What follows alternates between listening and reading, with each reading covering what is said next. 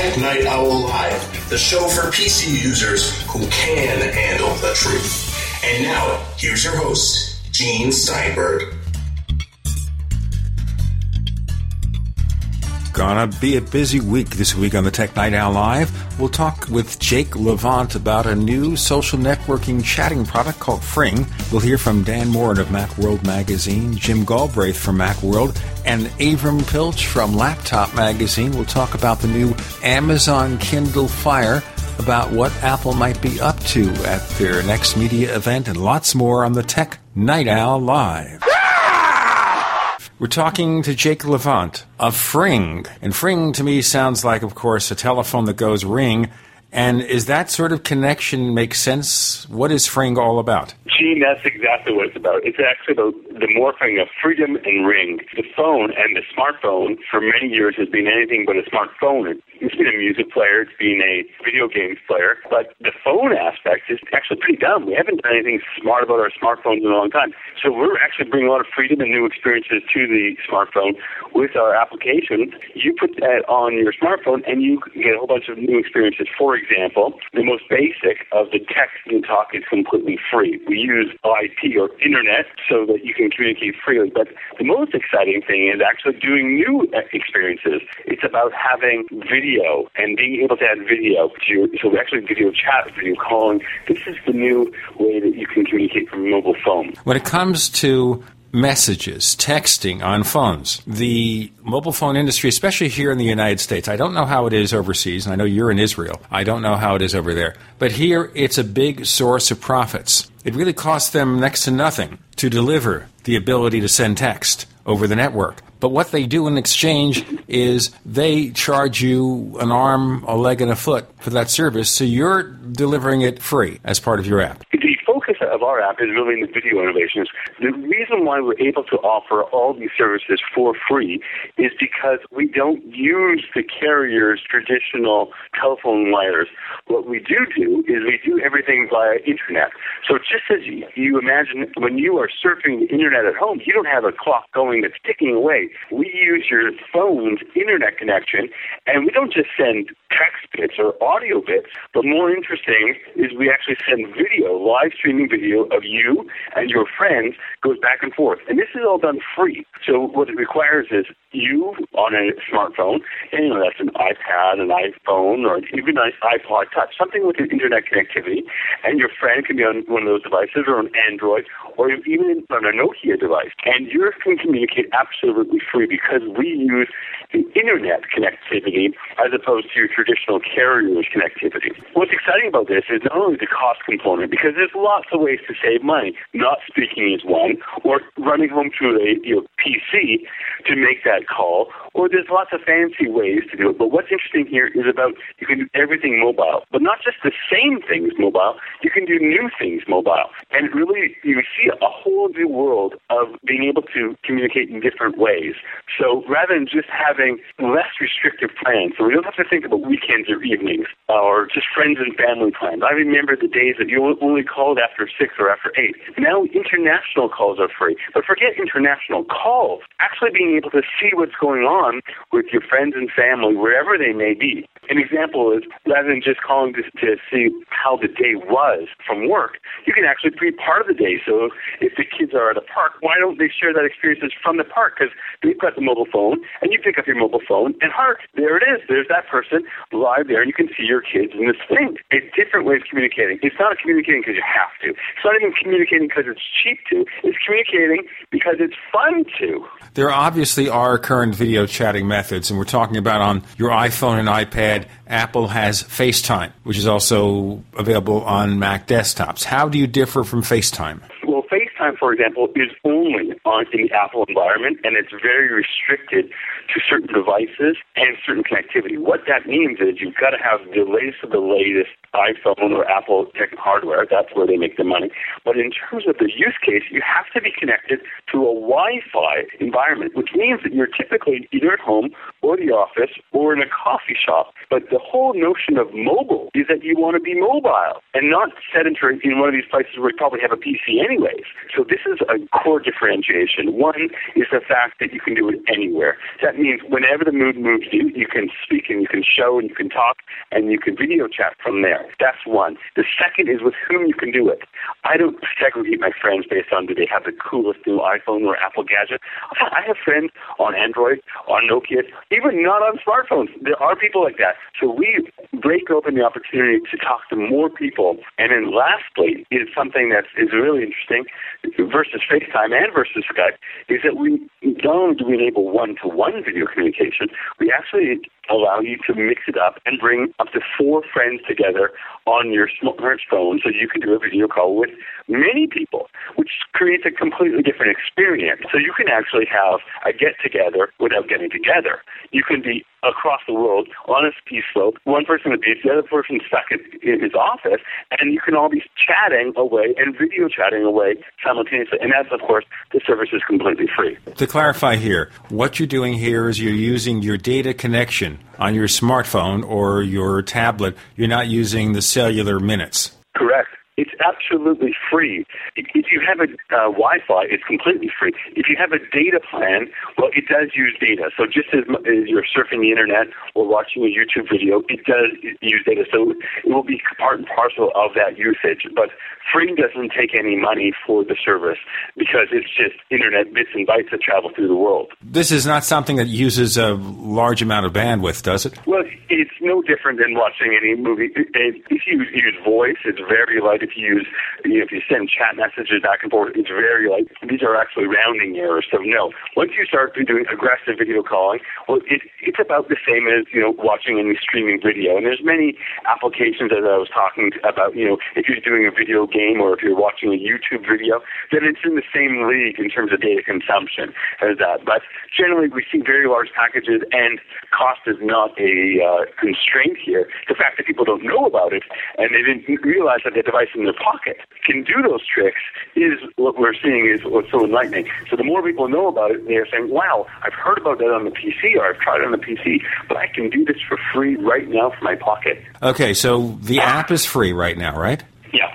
Okay, so the app is free, the service is free, so of course we're going to ask the logical question, how do you guys make a buck? You deserve to make a buck for all your work. How do you make money? Well, thank you very much. There's a great team here, and we're driven by creating remarkable experiences, but that doesn't put food on the table. But we do offer a service that uses the same technology, but is a fee service, and this is the only thing that's charged for in the app. If you want to call someone who's outside of the network on a regular phone line, and they don't have a Fring ID, then we charge money for that call, and that's a premium service. So you can come in and use the free service as much as you wish. But if you, for example, want to call your uncle in Mexico and he's on a regular phone, well, there's no chance that we can connect that call solely through internet. So we need to make a call on that. But rather than paying your operator $1 a minute for that call, some exorbitant rate there, we do most of that using the internet. And we just connected the last bit doing traditional telephony. So we're able to offer that at a fraction of the cost. And a lot of people think about, wow, Skype from my PC is a great cost saver.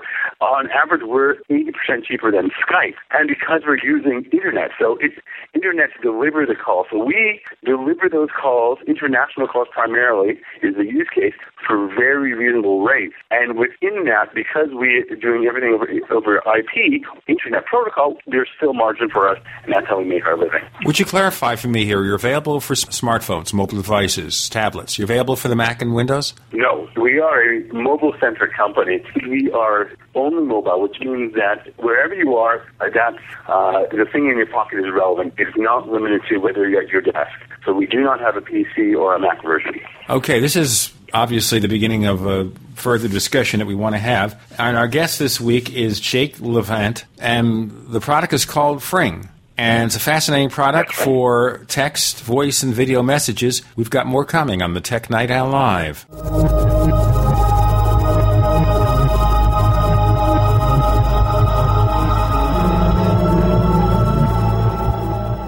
SellYourMac.com purchases used Apple computers, iPhones, iPads, and iPods through a safe, no-hassle transaction. They're a BBB accredited business with an A+ rating. You can rest assured you'll get paid for your expensive devices. They're in this business because they love Apple products. They want you to have the latest and greatest Apple gear available. Selling your used Mac, iPhone, or iPad will greatly reduce the cost of a new purchase. Get a free quote now from SellYourMac.com. So here's what happened. I was placing an order online. The site went down. It just stopped responding. It took hours before it returned, but I'd already placed the order with another company. If your site goes down, you could lose business. And if you have a business or personal site, you'll want to know it's easy to run and it will stay online. At iWeb, your site is hosted on one of the most reliable networks in the world. Check it out. iWeb.com. That's iWeb.com.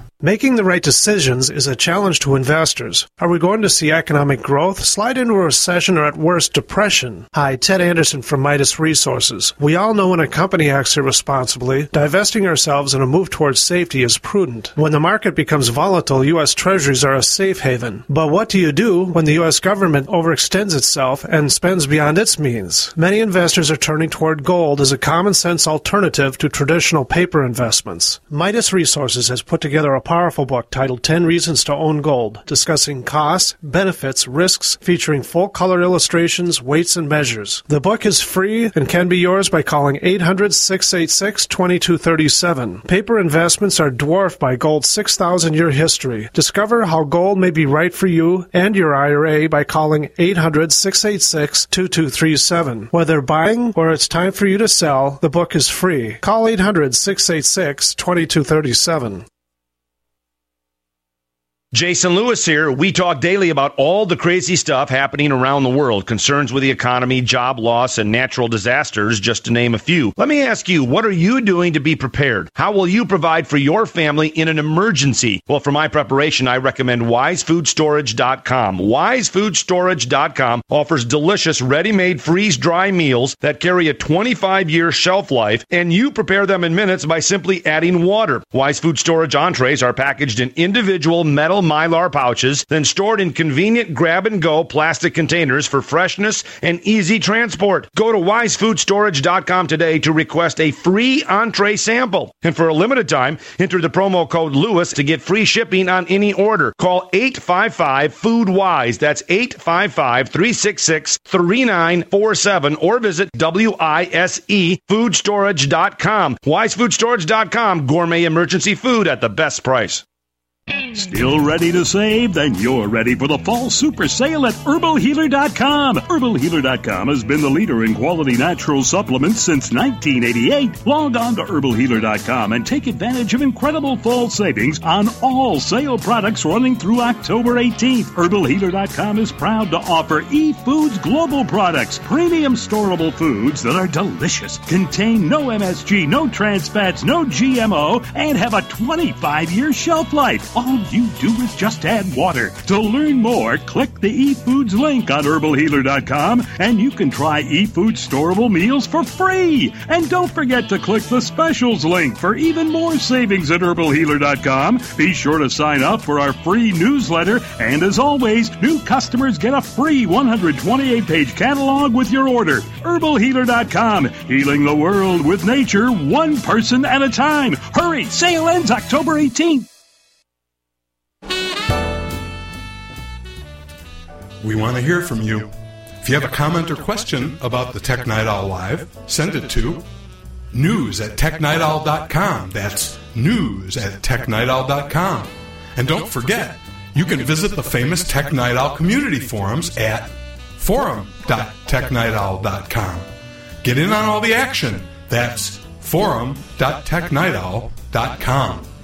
We return with Jake Levant of Fring. It's an application that is available for smartphones, not just iOS devices, but Android devices, Nokia devices. So you have a wide range of compatibility, and it gives you messages, voice, and video. So anyone else is using this. So, for example, let me create a hypothetical situation here. My son lives in Spain. He's got a Nokia smartphone. So in theory, then, he could download and install this app and call me on my iPhone. Not in theory, in practice. And millions of people do. We add 1 million new users a month. 1 million new users a month are thirsting to talk differently. And not talk differently, but be seen and be seen. I'll just give you a parallel universe. If you imagine what entertainment was before video, we all used to sit around the radio, not me, but my parents and their parents used to sit around the radio listening, and that was entertainment. Well, that's what communication is like. We are stuck in a text and audio world. But now, using the internet, we can blow that open. So we have just seen the dawn of the video entering into the communication sphere. So that instance is perfect. And why should it be that you have to set a time and run to a PC in order to have that experience with your son in Spain? Why can't you pick up some instance and say, this is a club I'm at or a cafe I'm at, and share that moment live with you now? And so, for example, there was a situation here where my son went on a vacation. He lives in Spain. He went on a vacation with some friends to Canary Islands. And he took some beautiful photographs that we got to see later. But with your product, he could have called us then and there, and we could have sat there on my wife's iPad, and we could have seen exactly what he was seeing. Absolutely. I tell you, that's the most dreamy, and the uses that we've uncovered, we have so many people writing to us about that type of experience where they're sharing a vacation moment with people who are not there. I use it for the mundane when my wife sends me shopping for diapers and I'm stuck in the store. I have no idea this one or this one, and rather than being sent back to the store with the wrong one, I flip on my phone, I call her, and I point A or B. It ranges from the whole spectrum. I'll tell you another phenomenon, something that I wasn't attuned to, but the minute we launched this service, we started hearing a lot from deaf people, that this was helping them communicate with one another. I never thought about that. How can someone use the phone who can't hear? Well, obviously, video is a core component, and it opens a new area for them of communication. Remarkable. But that isn't the mainstream. I have to say that when 1 million new users join each and every month, they're thirsting to share more.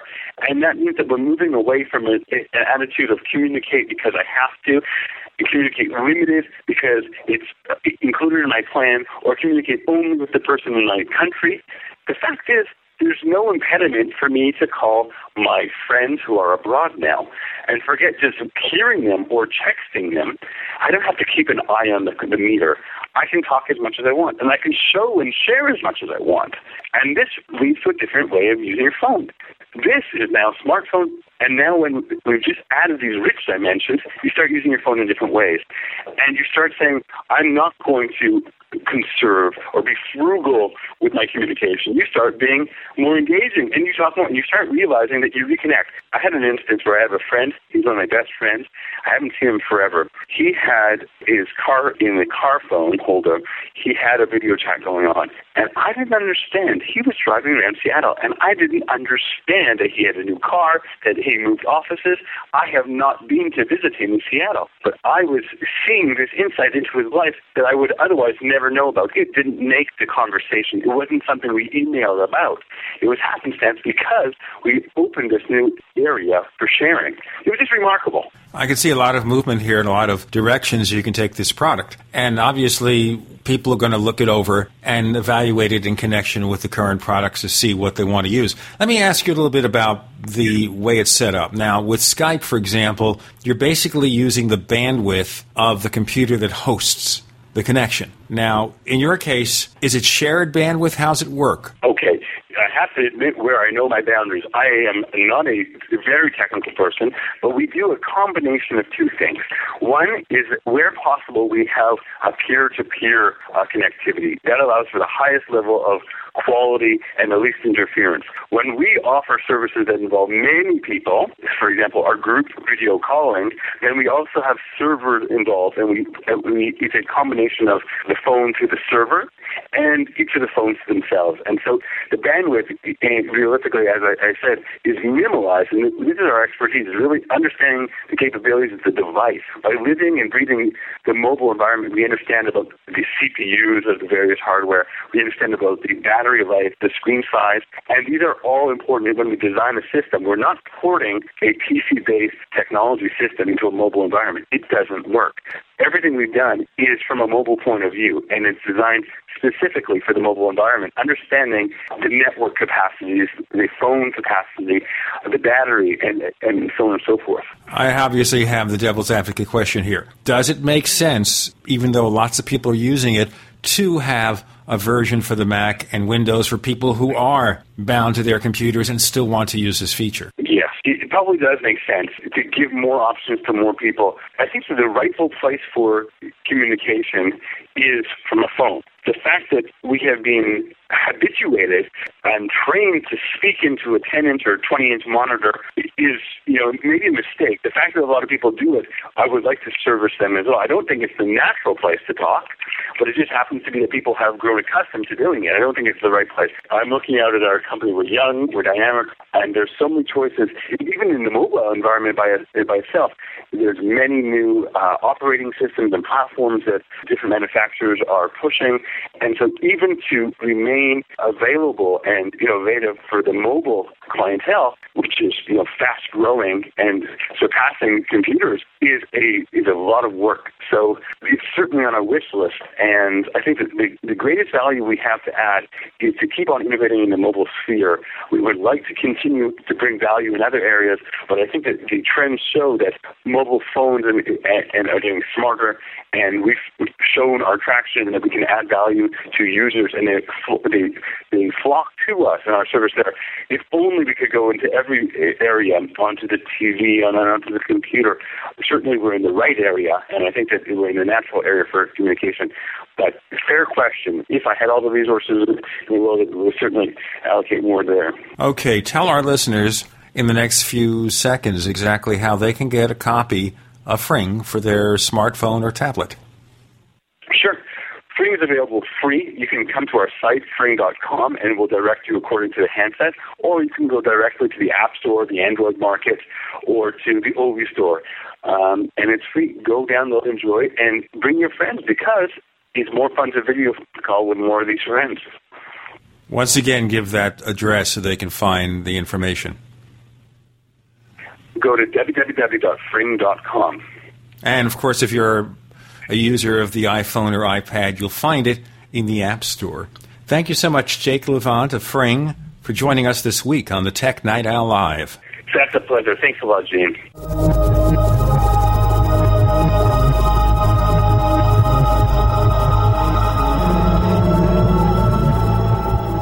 America's #1 source for independent talk radio for over a decade. We are the GCN Radio Network.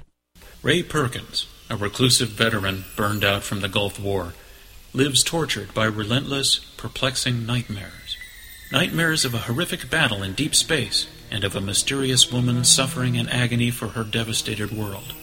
A woman not yet born, calling across centuries to him.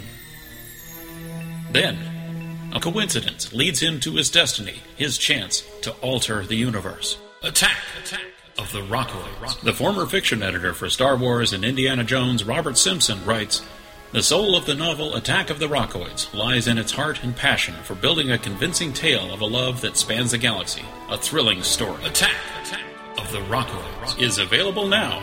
Read a sample chapter and get a special discount off of the cover price at our website, rockoids.com. That's ROCKOIDS.com. Attack of the Rockoids, a novel in the grand science fiction tradition.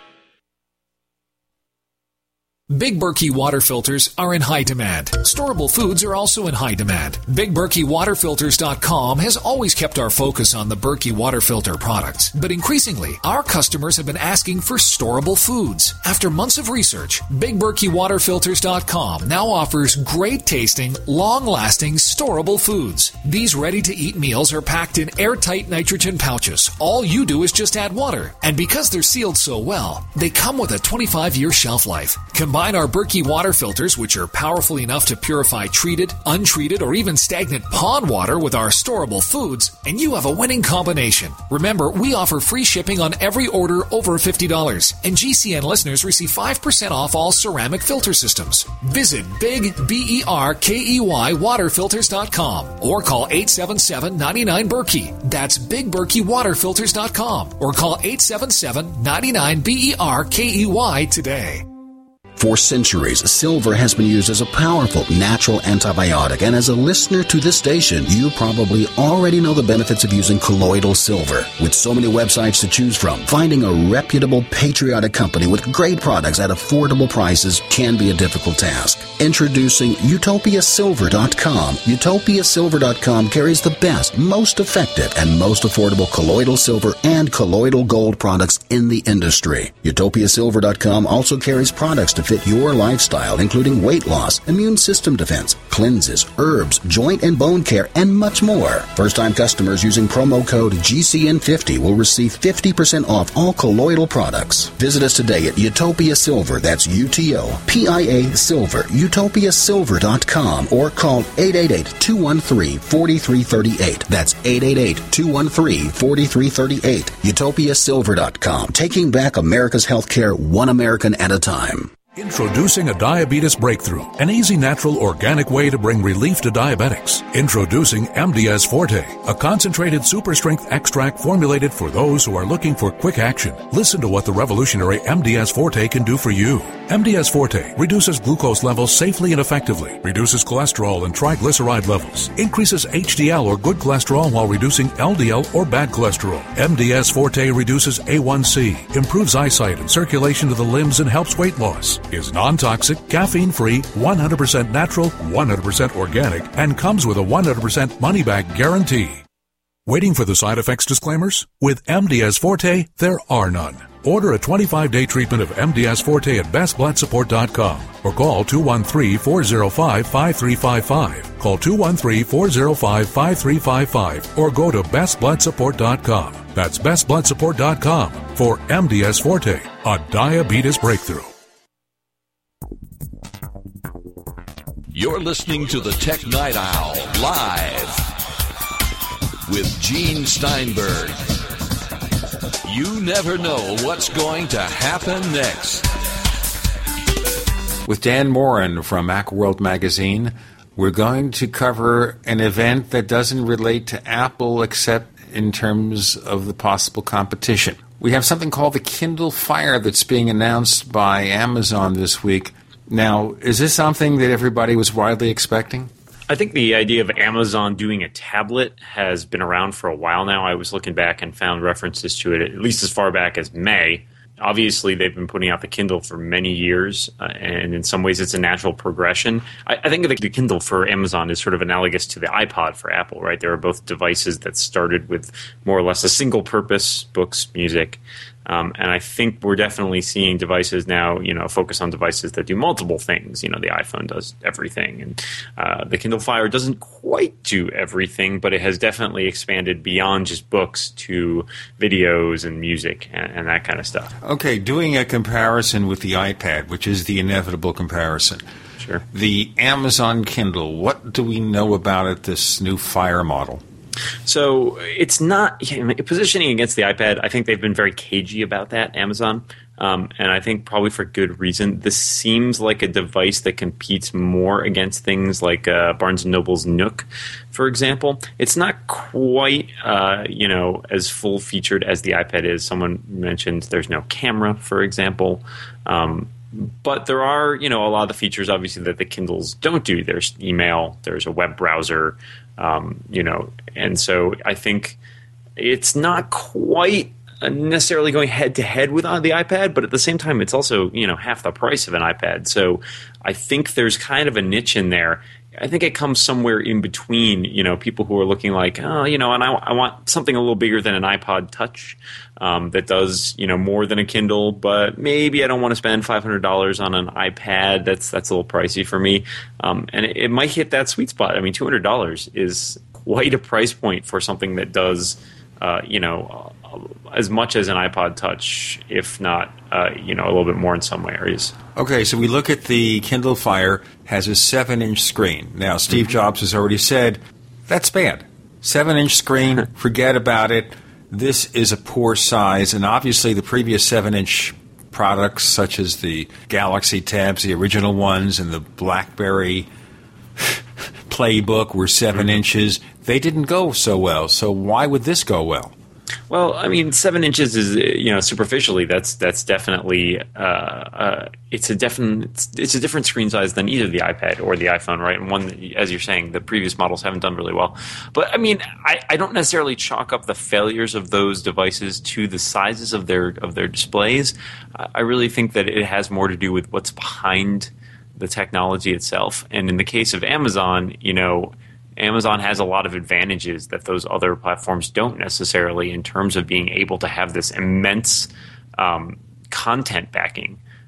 They've got their own retail outlet. They've got their own, they distribute books and movies and music and TV shows. And they offer this Amazon Prime service, which kind of ties in with the Kindle, where you pay a subscription fee for a year and you get access to like a streaming library a la Netflix.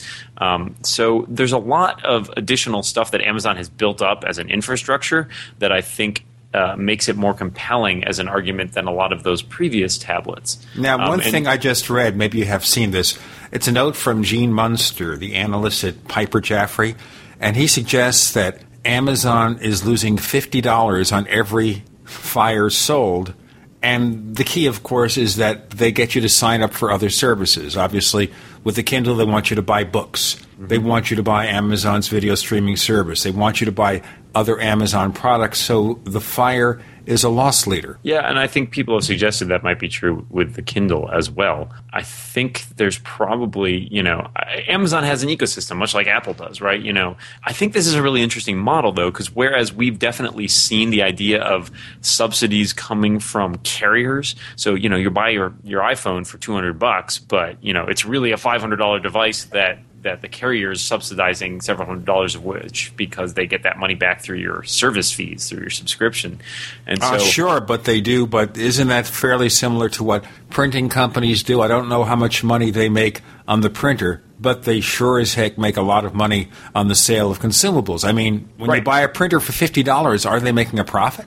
No, but I mean, when you buy ink, right? Okay, same difference. Right, and so same. I think this is really interesting though, because you look at Kindles, and especially in the cases where on the lower models of Kindles that Amazon introduced, what you'll notice, and what they didn't necessarily mention, I think, in the presentation, is that the price points at which they specified, that $79 Kindle and the $99 Kindle Touch, those are for their Kindle with special offers, which is basically their advertising subsidized Kindle, and so Amazon's adopted a model of subsidizing based on advertising instead of subsidizing based on carriers. And they're using the Google trick. Right. And of course, that does play in very well, because a lot of their deals are things like cheaper Kindle books or something. And so, not only are they getting the advertising to cut things down, but they're also able to drive people in volume to their own services, which makes up the money that they're losing on, the hardware. So it's a very interesting model, and it's one that is definitely kind of flies in the face of the stuff that Apple's doing. Fast question, just to clarify.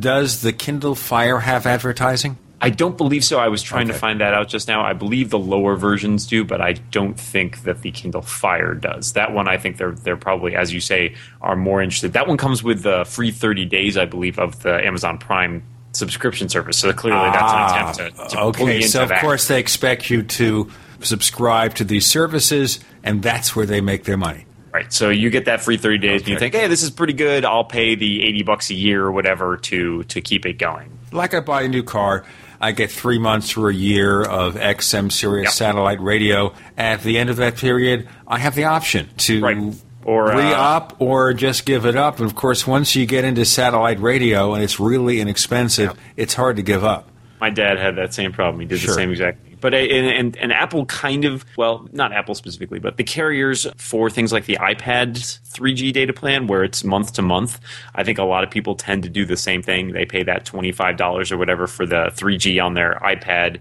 And instead of canceling it every month when it comes up, they'd just be like, oh, yeah, well, I might need it at some point. I'll just hold on to it. And it's, basically free money for the carriers. Right. They're hoping that you will. Right. And this is the same philosophy with all these 30-day deals. Yep. But obviously, Apple sells your retail product. You buy your iPad. You can download always free apps if you want to get apps. You never have to pay an additional dime on your iPad unless you get the 3G version and you up for the data plan. Yeah, so there's an interesting contrast here between what Amazon's doing and what Apple's doing, and I think it's a good question of how that's going to pay out. It's funny, I'm sort of flipping through the Amazon Fires page right now, and it's funny that they show like the menu bar at the top of the Kindle, and I think that looks a lot like the iPad's menu bar. There's a little Wi-Fi icon, there's a battery icon, there's a clock.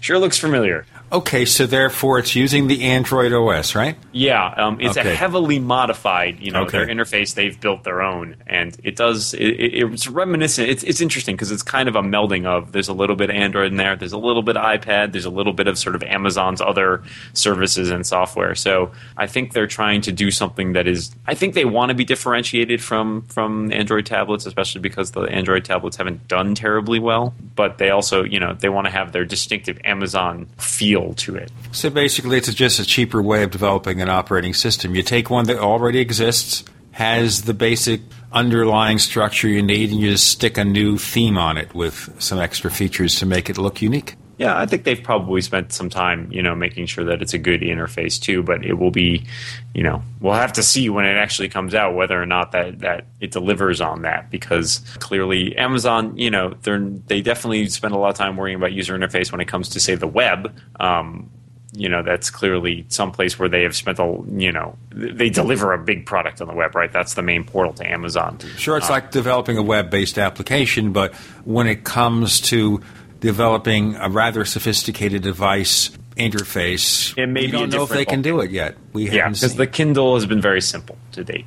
Sure, I understand. By the way, we're talking to Dan Morin of Macworld Magazine, focusing to begin with on the Amazon Kindle Fire. Is this a real iPad killer? More to come on the Tech Night Owl Live.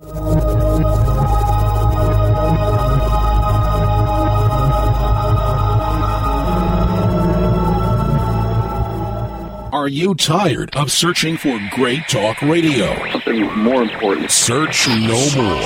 We are the GCN Radio Network. Graphic Converter is the image manipulation tool for the rest of us. It does not use any database. You get full control of all your files. Want to view the images of a folder? Drag it into Graphic Converter, and a powerful browser opens up to show your image files. You could use it for slideshows. You could use it to import images from digital cameras or from scanners. Need to do some image editing? You can do that too in Graphic Converter. Also print catalogs. Convert from so many formats I can't even list them. Download now to see if Graphic Converter is good for you, like 1.5 million other users. Guess what? You could save money when you buy Graphic Converter. Use the coupon code Night Owl. Use the coupon code Night Owl to get a special price for Graphic Converter. Go to lemkesoft.com. That's LEMKE soft.com. lemkesoft.com. LEMKE soft.com. You know that drinking pure, high-alkaline water is one of the most important factors in maintaining high energy and vibrant health, and most experts agree that the water you drink should be at a pH level of 8 or higher. AlkaVision Plasma pH Drops, available only at alkavision.com, combine a unique formula of most alkaline minerals available. AlkaVision Plasma pH Drops alkalize your water, ridding the body of harmful toxins and acid, helping you to regain your energy and health. Alkalizing your water by simply adding 10 drops of AlkaVision Plasma pH Drops helps the body to rid itself of acidic waste, increases oxygen, and raises the pH of your body to optimal levels. And bacteria and viruses cannot survive in an alkaline high pH environment. Order your bottle of AlkaVision Plasma pH Drops for only $29.95 at alkavision.com. That's ALKA vision.com, or call 269-409-1776. 269-409-1776. Alkalize your body. Supercharge your health at alkavision.com. Local Army Navy surplus stores are hard to find these days, but not military issue supplies. They're right here online at mainmilitary.com. That's right, just like the state, M-A-I-N-E, military.com. We have everything for true total preparedness. MaineMilitary.com is not a typical website. It has much more than your old surplus store. Quality military-issue survival gear like canteens, mess kits, utensils, gas masks, filters, and chemical suits. Magnesium fire-starting tools, strike anywhere, waterproof, and storm matches. First aid kits, splints, tourniquets, parachute 550 cord, military manuals, sandbags by the bale, and a huge Molly assortment of vests and pouches for every need. Call 207-989-6783, 207-989-6783, or visit MaineMilitary.com. That's M-A-I-N-E military.com. The Maine name in military supply.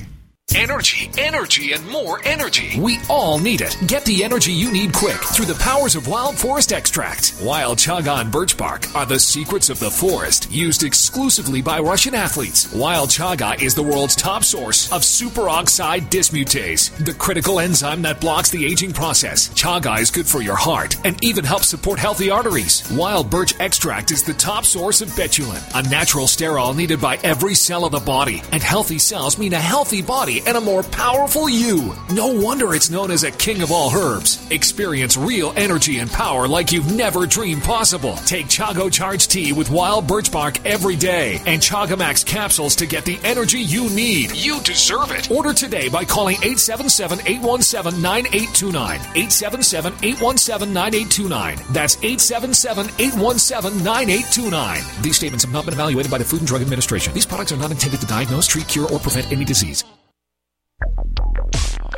Live with Gene Steinberg. It's the Tech Night Owl. Because you never know what's going to happen next. We have one of the only Dan Moren of Macworld Magazine. We are focusing, first of all, on the Amazon Kindle Fire. They introduced several this week, but this is the one that may be the potential, or has the potential of being a possible iPad killer. What do you think? I certainly don't like the idea that, I don't think iPad killer is a good way of approaching it necessarily. This is a big market, and right now, Apple certainly has an enormous lead. They've been the first to market. They've already revved their tablet once.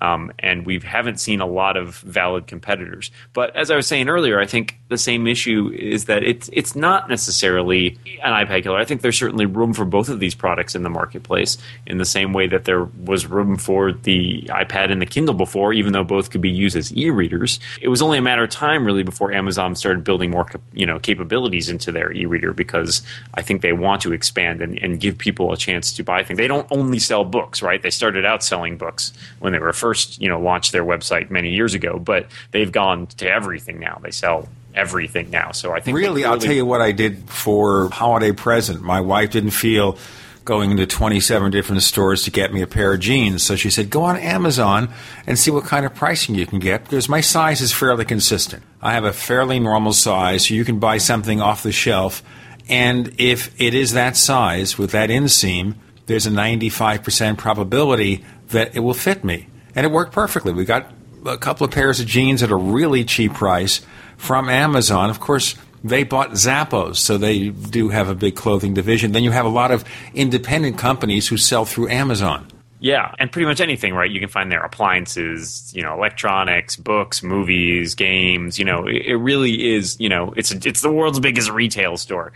It makes sense for them to have a mobile device that can actually be used to buy more than just one segment of what they're selling, to buy things like movies and music, which are clearly, big sellers, at least as far as the iOS goes, or the iPad has shown us to date. And so in many ways that was a natural, and I think some of the stuff that they have to build in after that is stuff that they felt like if they shipped a tablet, if they shipped a tablet that did media but didn't do, email or the web, then they were going to get slammed for that, because then people would be like, well, why wouldn't I just spend the extra money and get an iPad? But by building that stuff in and making, I think there is at least some capability for doing some sort of apps, then I think that's a big argument in its favor. Well, that's the big thing about the other tablets, is having a decent app ecosystem, and obviously Amazon hasn't demonstrated they can do that yet.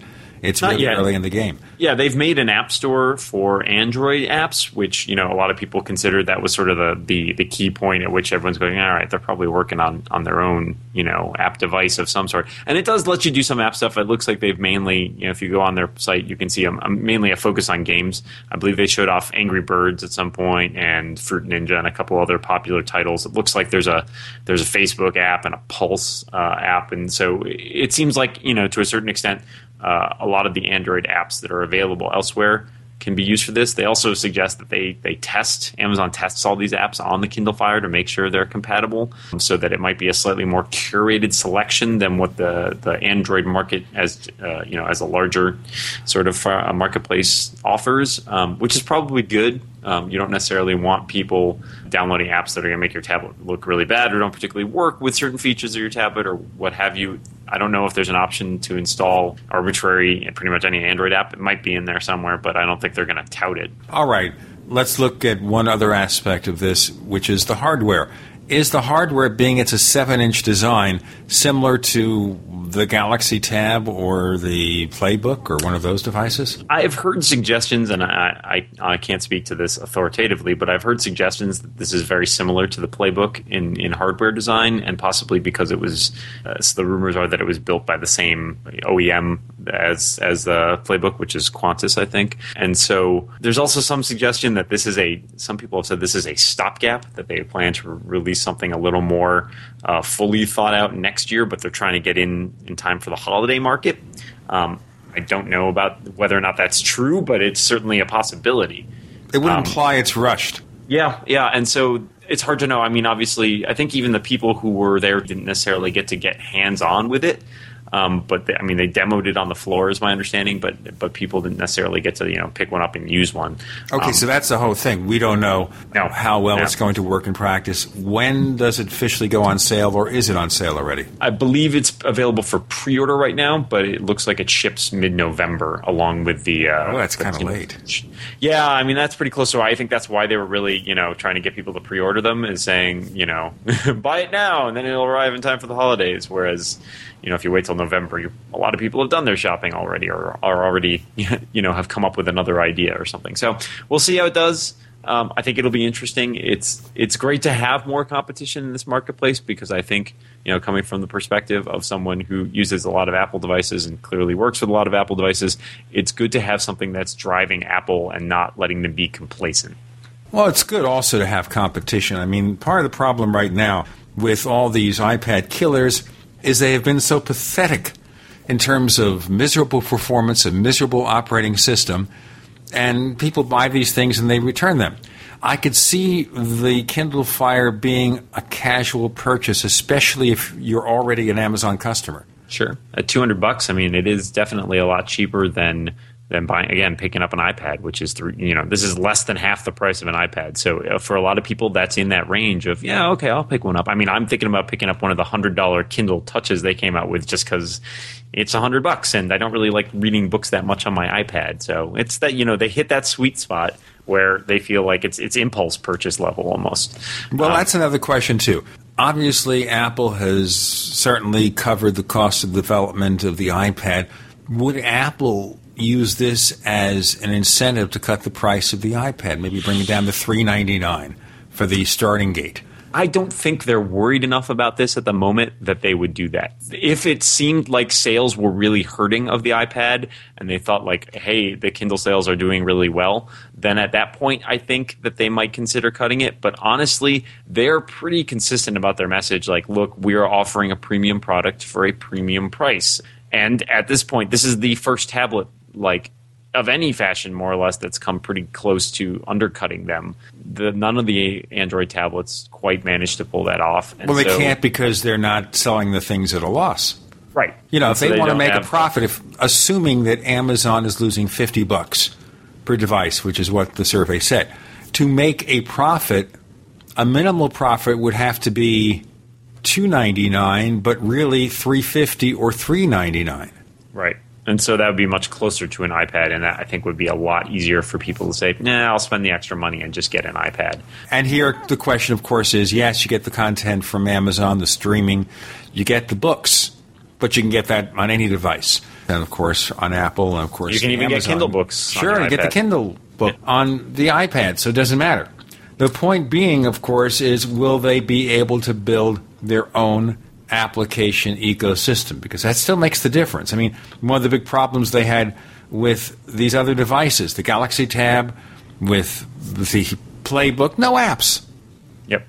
And that's, I think, a big problem with those devices. And, you know, it's hard, right? Because it's kind of a chicken and the egg problem sometimes, where it seems like, hey, you know, we want to launch this tablet and we want to have lots of developers writing great applications for it, but in order for developers to feel like it's worth their time, there's got to be users. And in order for the users to buy it, there's got to be applications. So, you know, you kind of run around in circles there. I mean, Apple was very lucky in that they are very smart, I should say, in that they, you know, when they released the iPad, it ran all the iPhone apps, not in an ideal fashion, but enough to goad people into saying, well, hey, this stuff works, but, you know, I would really love it if there was an iPad-specific version of this application, and the developer saying, oh, wow, there's a lot of demand for this, and our app looks crappy, we should make a good one that looks better on the iPad. So that's a really smart move on Apple's part. You have more and more of these so-called universal apps, which are iPad and iPhone ready.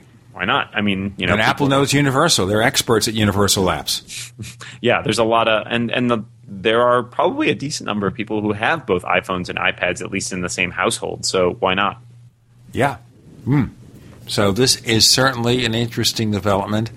It's certainly, I think, the most compelling potential competitor to the iPad that we've seen because of the price, because of the fire sale price. I mean, they call it the fire, and they sell it at a fire sale price. Yeah, so I think that's a big part of it. The other big part of it is, as someone pointed out today, they didn't just copy the iPad, right? Like, they didn't just do the same exact thing. They put their own spin on it. And I think that's something else that makes it really compelling, is it doesn't just look like an iPad clone. If it's a traditional screen, it's not going to be as sharp as the Kindle screen. If you have a comment or question, write us, news@technightowl.com. That's news@technightowl.com. We have Dan Morin of Macworld Magazine. I'm Gene Steinberg. You're in the Tech Night Owl Live.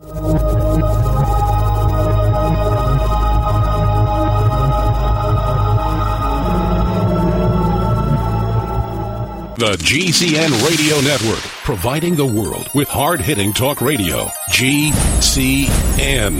Great talk radio starts here. Hi, this is Ted Anderson. If you own an Apple iPhone and love to listen to your favorite programs on GCN, I've got good news for you. I'm proud to announce that GCN has a brand new iPhone app available for our dedicated listeners at GCNlive.com. Listen to your favorite hard-hitting GCN programs live or on demand right on your iPhone. And the best part? The GCN iPhone app can be yours absolutely free. Download the iPhone app today by clicking on the banner at GCNlive.com. Again, that's GCNlive.com. Hi, this is Ted Anderson. Have you ever wondered why banks, stockbrokers, investment advisors won't talk about gold IRAs? They've been available since 1986, yet the financial industry won't recognize the value of gold for your retirement. Gold has outperformed paper investments, yet no word about IRAs. If you would like to have gold for your retirement, call 800-686-2237. Don't get left behind by rising inflation and low returns. Call 800-686-2237. Secure your future and call 1-800-686-2237.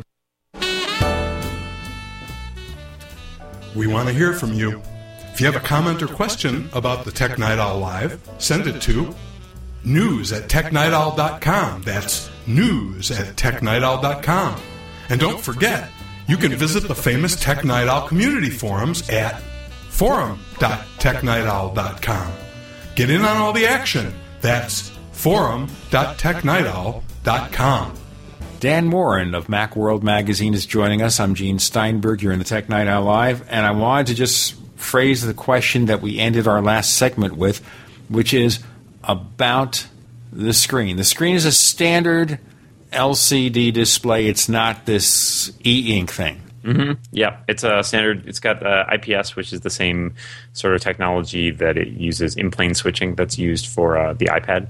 In fact, what's really funny is I was just looking at their page for the Kindle Fire, and it in fact says in their little blurb about the touchscreen, it says that the technology is similar to that used on the iPad. So clearly, they're trying to capitalize on that. A lot of people like the iPad screen, obviously, but it is a traditional LCD screen and not the e-ink screen. So I wonder, because they've definitely tried to use in the past, they've sort of knocked the iPad for being unreadable in sunlight. And obviously, this is going to have the same problem as that, right? It's not an e-ink screen, so you're going to have glare issues. And I think it's always interesting to watch companies about face on something when they've tried to pick up on what's the flaw that we can exploit, because our technology we're not using that technology yet. And now that they're in that boat as well, I guess we will have to see them not knock that as much. Talk about hypocrisy. The Amazon Kindle Fire, we're going to see how it's going to do. Now, this part of the show, ladies and gentlemen, may be out of date when you hear the episode, and that is because so many people listen to the Tech Night Owl Live days after it's actually broadcast, okay? So understand we're sitting here in our respective establishments, and we're going to speculate about Apple's media event, October 4th, a Tuesday. Now, we all assume that Tim Cook, the new CEO, permanent CEO, is going to be the host and bring on the standard group of Apple executives. Do you think there's any chance that Steve Jobs will kind of sneak on there towards the end and say hello and maybe do one more thing? I think it's possible. I don't know what the odds are, but I mean, I think at this point I could go either way. I could see him showing up. Someone suggested he might show up via FaceTime. I don't know. I find that less plausible unless it's like, oh, let's FaceTime Steve, and then Steve walks out on the stage or something. I mean, I think we could see him. I think we could just as easily, have him, if he's kind of taken a step back. And I think in some ways he might want to not be in the spotlight so as not to distract attention from the products. I could see him making that decision as well. He might also not want to upstage Tim Cook. Right, exactly. He's clearly said, I'm really confident in Tim, and I'm glad that he's taking over. And so it does kind of undercut him to show up and be like, oh, yeah, let me let Dad handle this. Kid, sit down. I think he might be content to let Tim and the rest of the team do the talking in this time around. I think this time maybe not, but you never know. It's impossible to guess with Apple, right? Sometimes they like to keep these things very close to their chest. Okay, so let's do the inevitable speculation here. We know there's going to be a new iPhone, obviously. We know, for example, that the vacation days at AT&T stores and Apple are being blocked out for the second week of October. So this would say to everybody that on Tuesday, October 4th, Apple announces the new iPhone to be shipping at the end of the following week. Yeah, I mean, it seems likely. That seems like the timeline that would work. Obviously, there's always some room for play in there, and it's hard to say exactly what they've got in mind, but it definitely seems likely. At this point, Apple was not coy. Well, they were a little bit coy, but not exceedingly coy in their invitations, right? This is an iPhone-focused event. It's clearly going to be about the iPhone. We've already seen them preview iOS 5, which they've said is coming in the fall, and we've seen them preview iCloud, which I believe is also supposed to arrive around the same time. So I think we're going to get that triple whammy there. We're going to get iOS 5 is released now or shortly after this event. iCloud is going into, full availability, and here's a new iPhone to use them on, all within pretty short order. There might be a couple surprises in there, but those are the things I think you can pretty much count on. And certainly Apple would probably want to release iOS 5 a few days before the iPhone to get people a chance to download without clogging the servers with activations and other stuff. Yeah, they've often done that in the past, and I think they will probably continue this time around just because it's easy. As you said, they've learned the hard way that if they release a software update on the same day that they also release a new piece of hardware, that everything sort of breaks down, especially if they want to release iCloud too, because then we're back into shades of the Mobile Me debacle. I think that they might try to stagger that a little bit. Well, you kind of think iCloud and iOS 5 have to come together. Yeah, I could see those both coming in at the same time, and then having the phone done separately. But yeah, there's a lot of stuff. in iOS 5 that ties into iCloud. Obviously, there's a lot of stuff on macOS that ties in as well. And so the other question is whether or not we're going to have to see some sort of update to Lion, like a 10.7.2 update somewhere in there. And I think that's probable as well. Let's look at the iPhone 5 and the possibilities. Certainly, after Apple created all this anticipation, because it's later in the year than we originally expected, you'd think Apple is not going to just take the iPhone 4 and maybe give it a minor refresh. It's going to be a whole new case. It has to be. Well, yeah, and there's been some conflicting information, or conflicting rumors, I should say, about this, in that some people suggesting that we're just going to see a sort of minorly cosmetic update, something that looks a lot like the iPhone 4, sort of an iPhone 4S, if you will, if they follow the same sort of pattern that they did with the 3G and the 3GS. Others saying, hey, this is going to be a totally different device. It's going to be, iPhone 5 is going to be just as big a jump from the iPhone 4 as the iPhone 4 was from the 3GS. So it's not really clear. There are some suggestions there could be more than one model, which is also, I guess, a possibility in that regard if they want to release sort of a slightly updated iPhone 4 to fill that cheaper 3GS slot and a brand new high-end iPhone 5 for, those early adopters. Okay, but let's look at this in more detail. If you look at the badge on that invitation, you've got the phone icon and you've got number 1. Now, does that mean only one model, or does that mean only one product will be discussed at the session? I mean, there's numerology. I think you can draw pretty much any. Numerology. We have another radio show called the Paracast, and we know that we discuss a lot of wacky things there, and maybe that's the wacky thing. I mean, I don't know. It does seem a little strange that they put that on there, because they could have just as easily left it off and you still would have gotten the gist of the message. I don't know. I wonder if they're just messing with people just to give them something to talk about. Well, you know what? Apple doesn't quite do that. I tend to think what might happen here is we will have an iPhone 5, but the iPhone 4 will remain on sale. They'll come up with the lower-end version, with the 8-gigabyte version, the equivalent of the iPhone 3GS, a low-end iPhone 4, which will be sold for next to nothing with a 2-year contract. I think that's very plausible. I mean, and it certainly, as you're saying, fits the pattern for the stuff that they're currently doing. And it meets the pattern of this invitation because it has the number 1 on it. Sure. I think you could draw that conclusion. I'll give you another one.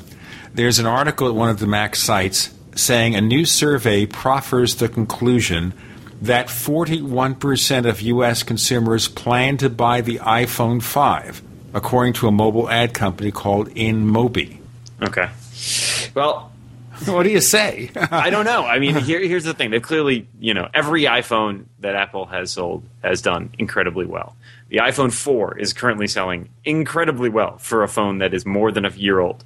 The only phone that is even close to catching the iPhone 4 in individual unit sales volumes is the iPhone 3GS.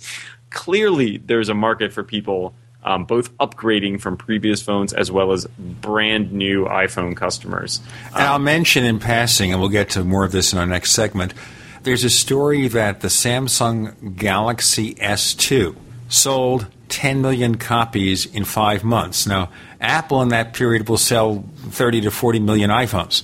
So you have to look at the contrast. And then again, also Samsung is notorious for saying, we ship this many, but they can have 5 million sitting there in the storage docks at the warehouses waiting to be sold because nobody wants them. Right. We have Dan Moren of Macworld Magazine. I'm Gene Steinberg. You're in the Tech Night Owl Live.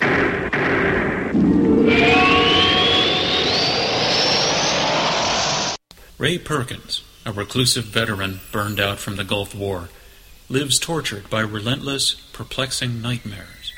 Nightmares of a horrific battle in deep space and of a mysterious woman suffering in agony for her devastated world. A woman not yet born, calling across centuries to him. Then, a coincidence leads him to his destiny, his chance to alter the universe. Attack of the Rockoids. The former fiction editor for Star Wars and Indiana Jones, Robert Simpson, writes, "The soul of the novel Attack of the Rockoids lies in its heart and passion for building a convincing tale of a love that spans the galaxy, a thrilling story. Attack of the Rockoids is available now Read a sample chapter and get a special discount off of the cover price at our website, rockoids.com. That's ROCKOIDS.com. Attack of the Rockoids, a novel in the grand science fiction tradition. Hey everybody, Jason Lewis here once again. These are hard times for investors. If you're like me, you just don't know where to put your money because there's a downside to every possible scenario. Now look, every portfolio needs a hedge for inflation. Gold has been the classic. I want to be honest with you, commodities fluctuate. So you could lose money. Gold goes up and down. But every stable portfolio usually has an inflation hedge, and gold is, well, the gold standard. Washington is not going to get us out of this recovery, so you've got to protect yourself. Give it some thought, and if you're interested in converting your IRA to gold or would like to actually have it in your possession, call Midas Resources today at 1-800-686-2237. The U.S. dollar was once backed by gold, but it's lost a lot of its value since then. Call Midas Resources today, 1-800-686-2237 for gold. That's 1-800-686-2237, and tell them Jason Lewis sent you. Are you tired of spending money for metal canning lids year after year? Then stop! Stop buying metal lids and get Tatler reusable canning lids. Made of USDA and FDA-approved food-grade plastic, Tatler canning lids let you safely store emergency preparedness foods for years. Traditional metal lids are single-use throwaways that contain BPA, but Tatler canning lids are indefinitely reusable and guaranteed to last a lifetime when used as designed for home canning and contain no BPA. Tatler lids are dishwasher safe, perfect for standard pressure or water bath canning, eliminate food spoilage from acid corrosion, fit standard mason jars, and are proudly made in the USA. Place orders by phone at 877-747-2793 or go to reusablecanninglids.com. That's 1-877-747-2793 or go to reusablecanninglids.com. That's reusablecanninglids.com. Tatler Reusable Canning Lids, the original since 1976. Energy, energy, and more energy. We all need it. Get the energy you need quick through the powers of Wild Forest Extract. Wild chaga and birch bark are the secrets of the forest, used exclusively by Russian athletes. Wild chaga is the world's top source of superoxide dismutase, the critical enzyme that blocks the aging process. Chaga is good for your heart and even helps support healthy arteries. Wild birch extract is the top source of betulin, a natural sterol needed by every cell of the body. And healthy cells mean a healthy body and a more powerful you. No wonder it's known as a king of all herbs. Experience real energy and power like you've never dreamed possible. Take Chago Charge Tea with wild birch bark every day and Chaga Max capsules to get the energy you need. You deserve it. Order today by calling 877-817-9829. 877-817-9829. That's 877-817-9829. These statements have not been evaluated by the Food and Drug Administration. These products are not intended to diagnose, treat, cure, or prevent any disease. We want to hear from you. If you have a comment or question about the Tech Night Owl Live, just send it to news@technightowl.com. That's news@technightowl.com. And if you want to catch up on past episodes, we have hundreds of shows for you to download direct from technightowl.com/radio. That's technightowl.com/radio. Or check us out at iTunes. We have Dan Morin of Macworld Magazine. I'm Gene Steinberg. You're in the Tech Night Owl Live. And we have a few more moments to spend. More action. We started talking about the Amazon Kindle Fire, sold at fire sale prices, I guess. We continued with Apple's October 4th media event where they are expected, because that's what they're telling you, to introduce the next iPhone. So about my little speculation before we broke, what do you think?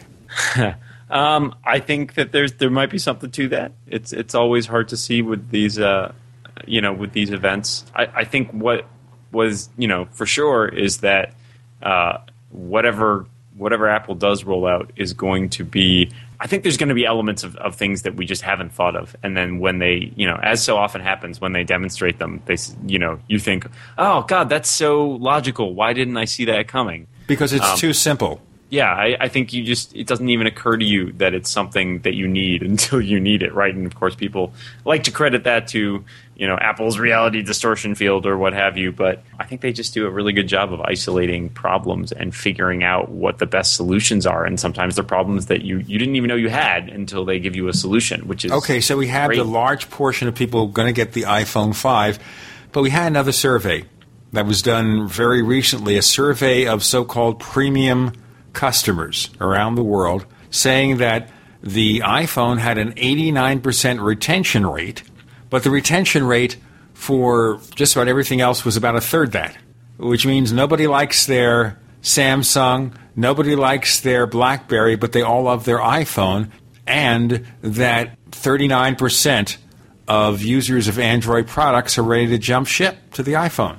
I mean, traditionally, in a lot of these surveys, the iPhone has had incredibly good customer satisfaction numbers across the board. People are just really, in generally, seem to be really happy with their iPhones. And clearly, I think that's to Apple's credit. They've created a device that really is very pleasing to use. And I think you will find people who are happy with their Android phones. I have a few friends who really like their Android phones. But I think, there are a lot of issues in the Android marketplace now. Among them, the idea that, a new Android phone seems to come out every couple days, and all of a sudden... I thought it was every couple of hours. Yeah. You thought you had the latest and greatest phone until it turns out that one just came out and made it obsolete, which is something that people used to say about computers a lot back in the day, but has become a little less of an issue as that platform has matured. But smartphones are moving really fast now, and so I think people are pretty happy with their iPhones. And even I know some people who are still using iPhone 3GS, and they're fine with that. It still works for the stuff they want to do. It's still infinitely more capable than those feature phones that they used to have. So I think there's a lot of satisfaction with it all around. Well, the other thing, too, is that in the case of all those new models in the world of Android phones, the differences are not that distinctive. You have a new product with a slightly different model name, and maybe it's got a slightly faster processor or some minor difference. Yeah, and they're confusing. You mentioned before, was it Samsung Galaxy Tab 2 with, it's like buying PCs back in the day when you had to buy your Dell Inspiron XT 35, but not the 34. There's a lot of the reason people, I think, buy it is not the anticipation. With an iPhone, there's an anticipation of a single product. With these other products, they're released so regularly, there's no anticipation. It just happens to be the model that's there, and someone wants to buy these phones, and they look at 20 different phones, and they pick one. Yeah, they want the best, or at least what they think is the best, but it can be hard to figure out when there are so many options, right? So I think that Android does have a fragmentation problem as far as that goes, and that comes from it's the same problem Microsoft had, right? They had their Windows, was pretty monolithic, but there were so many different potential PCs you could buy to run Windows that it quickly became a matter of discriminating amongst all these thousands of different models. Well, I know when you go into a Best Buy and there's a big bank of PC notebooks or desktops, and you look at them, and from a distance and even up close, you say, what's the difference? Yep. Whereas Apple has made a really good, done a really good job with the Mac, for example, of differentiating. There's no mistaking an 11-inch MacBook Air for a 17-inch MacBook Pro, right? Those are extremely different products. You're positive about that.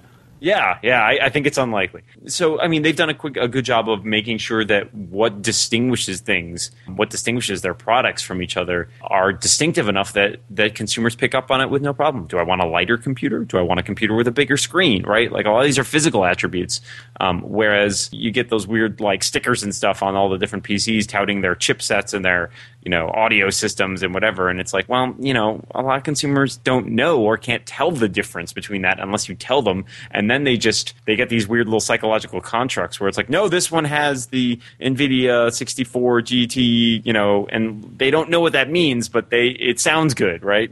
Yeah, we got to have that NVIDIA whatever. Apple makes it simple. Without the big model numbers, it's an A4, it's an A5, it'll be an A6, an A7. You'll have Mac OS 10, not Mac OS finagle.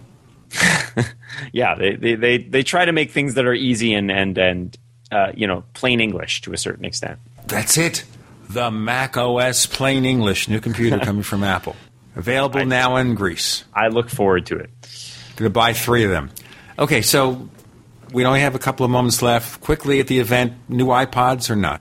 You know, it's interesting. I definitely feel like the iPod Touch is kind of due for a revision, and alongside the iPhone kind of makes sense because if they're bringing a lot of new features to the iPhone, an iPod Touch kind of jibes with that. One of my colleagues, I think it was Dan Frakes, suggested a 3G enabled iPod Touch in the same way that the iPad has 3G. You know, have a data plan that you can renew month to month. I think a lot of people would buy that up. I think, and so would really AT&T and Verizon. Yeah, I mean, it's free money for them, right? They're not getting any money from the people who just buy those iPod Touches right now, and I think that there's something very compelling about that. So that leaves the Nano, which they might continue to sell or just modify. Some are saying, though, that the Shuffle and the Classic going bye-bye.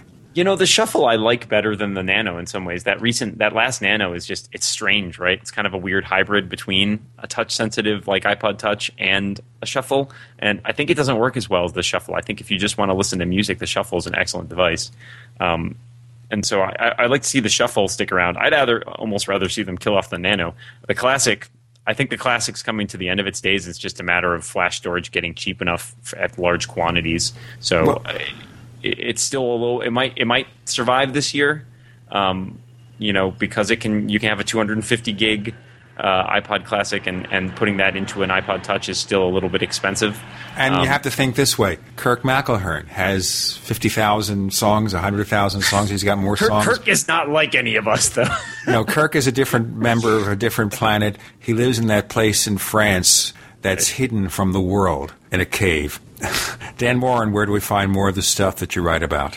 Macworld.com, and you can tune in for our live coverage. If it's not after the event has already happened, you can tune in for our live coverage. And if it is after the event has already happened, well, you can find more details about everything that Apple talked about at Macworld.com. And, of course, we'll have updates here. Dan Moren, thank you so much, my friend, for joining us on the Tech Night Owl Live. Thank you. My pleasure, Gene.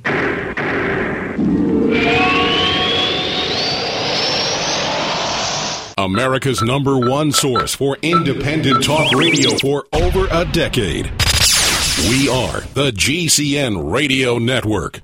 Hi, this is Tamar from Namecheap. We're a domain name and web hosting company, and we really care about our customers. With domain name purchases, Namecheap offers free SSL and free WhoisGuard for a year to protect your identity from spammers. Most importantly, we care about you. If you'd like to learn more, please visit us at radio.namecheap.com, radio.namecheap.com for web hosting and domain name specials. You can also follow us on Twitter at twitter.com/Namecheap or become a fan of ours on Facebook at facebook.com/Namecheap. See you online. SellYourMac.com purchases used Apple computers, iPhones, iPads, and iPods through a safe, no-hassle transaction. They're a BBB accredited business with an A+ rating. You can rest assured you'll get paid for your expensive devices. They're in this business because they love Apple products. They want you to have the latest and greatest Apple gear available. Selling your used Mac, iPhone, or iPad will greatly reduce the cost of a new purchase. Get a free quote now from SellYourMac.com.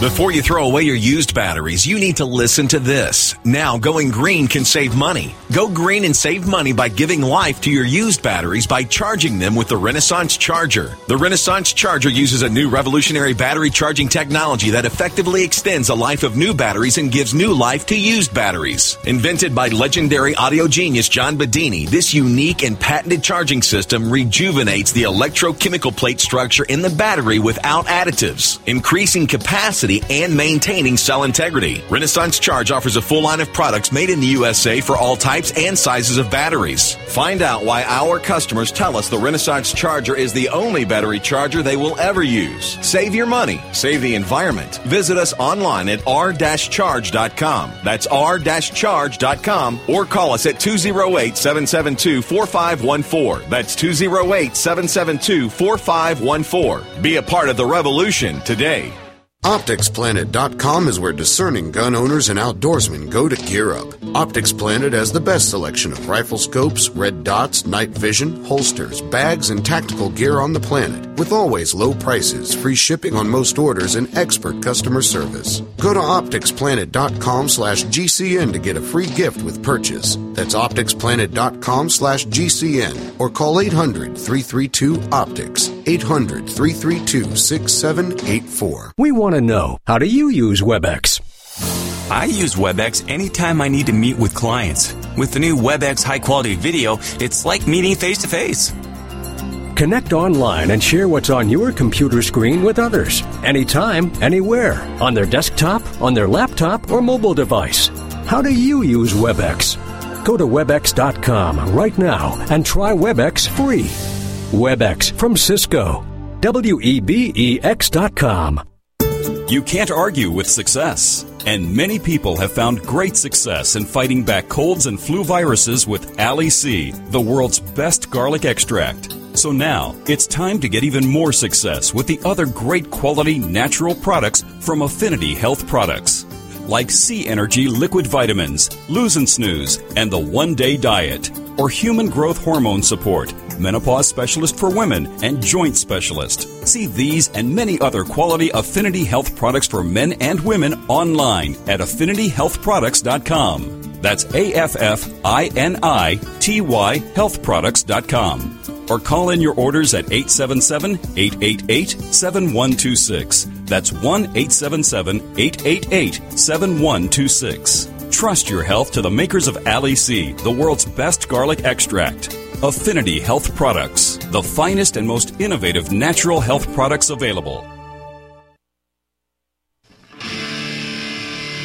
What's going to happen next?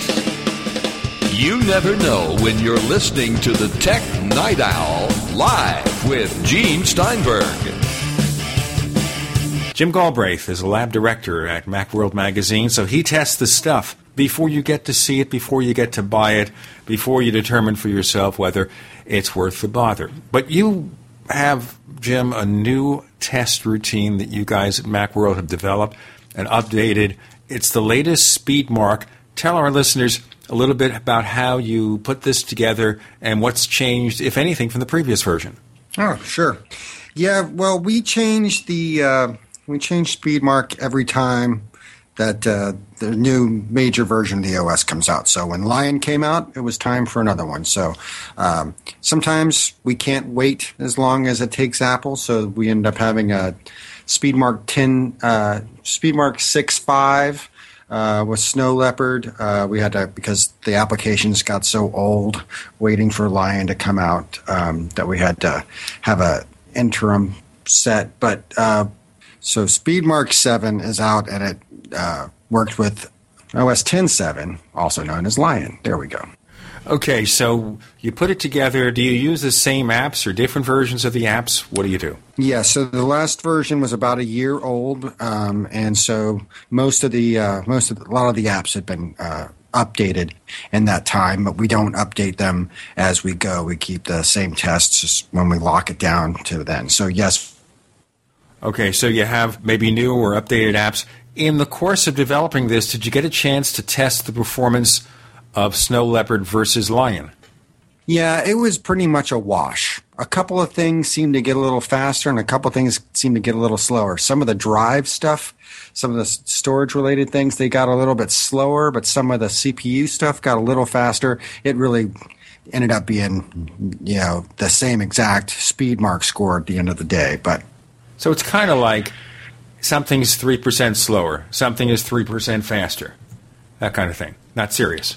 Yeah, there was, by the and it all just worked out to be, it might be a little bit slower here, but it picked it up in this area. So yeah, there's 13 tests, 1, 2, 3, 4, and with 7 different applications, a lot of stuff using just OS 10 and the iApps.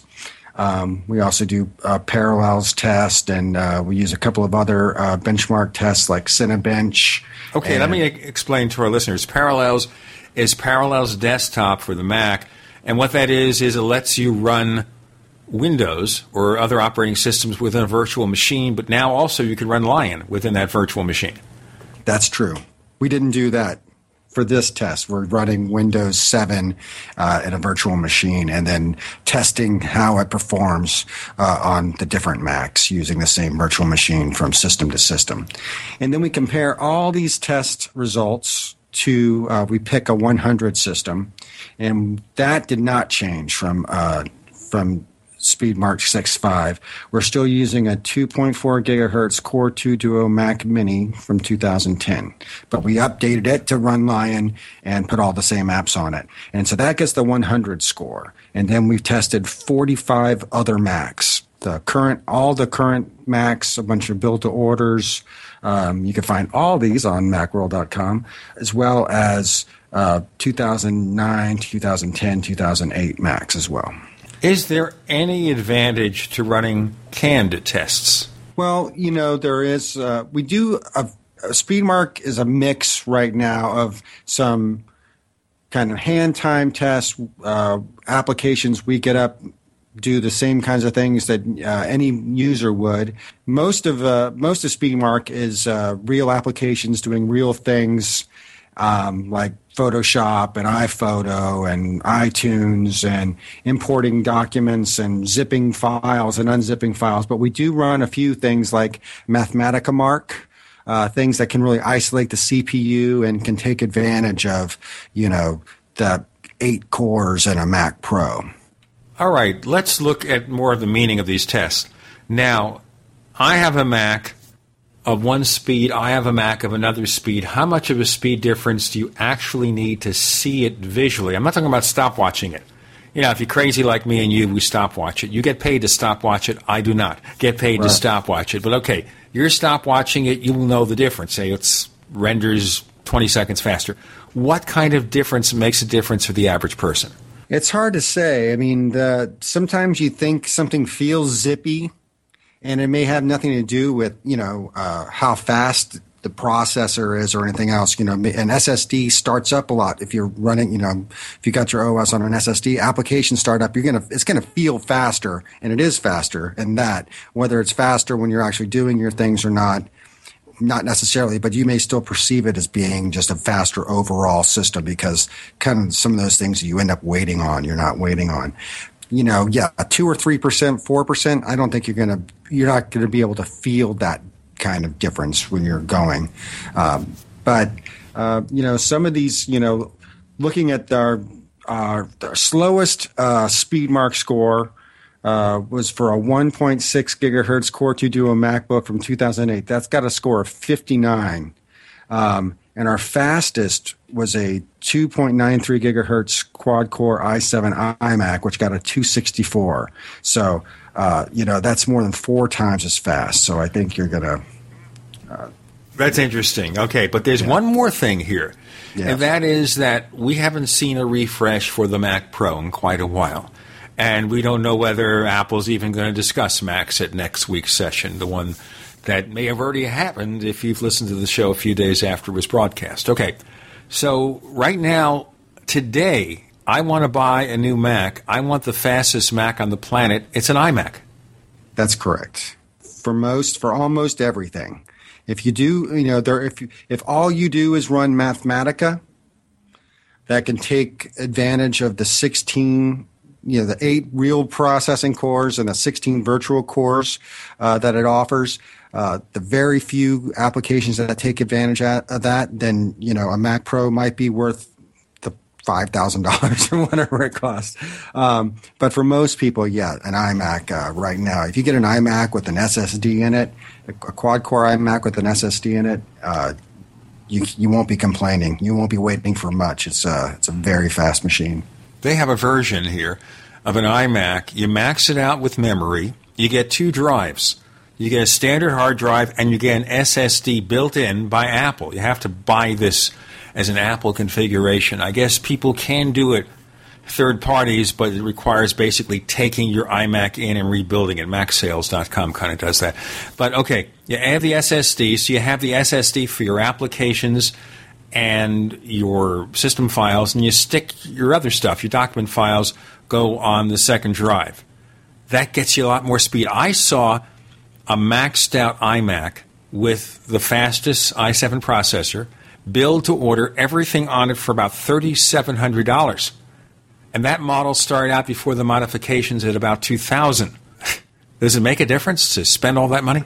Well, it depends on which upgrade you want and what you're going to be doing with your Mac. If you the 250 gig internal SSD, if you don't need much more space than that, or you can go external with it, you could save a little bit of money that way by not having both drives internal. And as you said, you have to order it that way from Apple or get a third party. I thought maybe they would include everything and you could just open it up and stick an SSD in there, or order with an SSD and stick another hard drive in. But no, they don't include the cables or any of that stuff that you need in that. It's really weird. If you look at what, for example, the people at Mac Sales have to do to take that thing apart, and you bring it in-house, and of course an SSD costs a lot of money, so I guess they justify it and they have the process automated.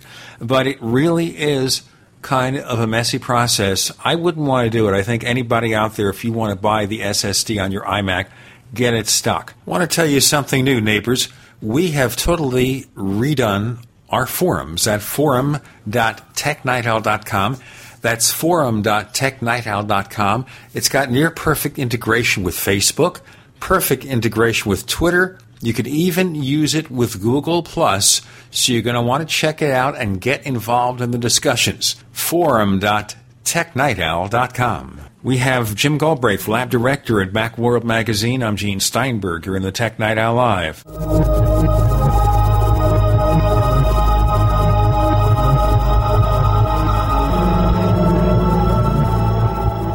Are you tired of searching for great talk radio? Something more important. Search no more.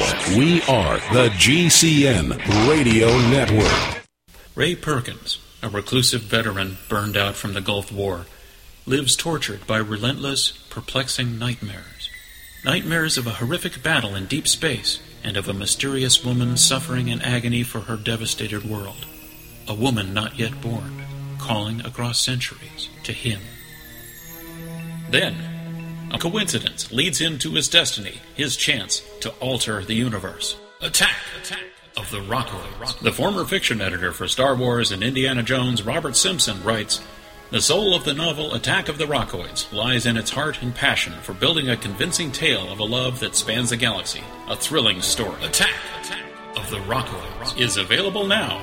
Read a sample chapter and get a special discount off of the cover price at our website, rockoids.com. That's ROCKOIDS.com. Attack of the Rockoids, a novel in the grand science fiction tradition.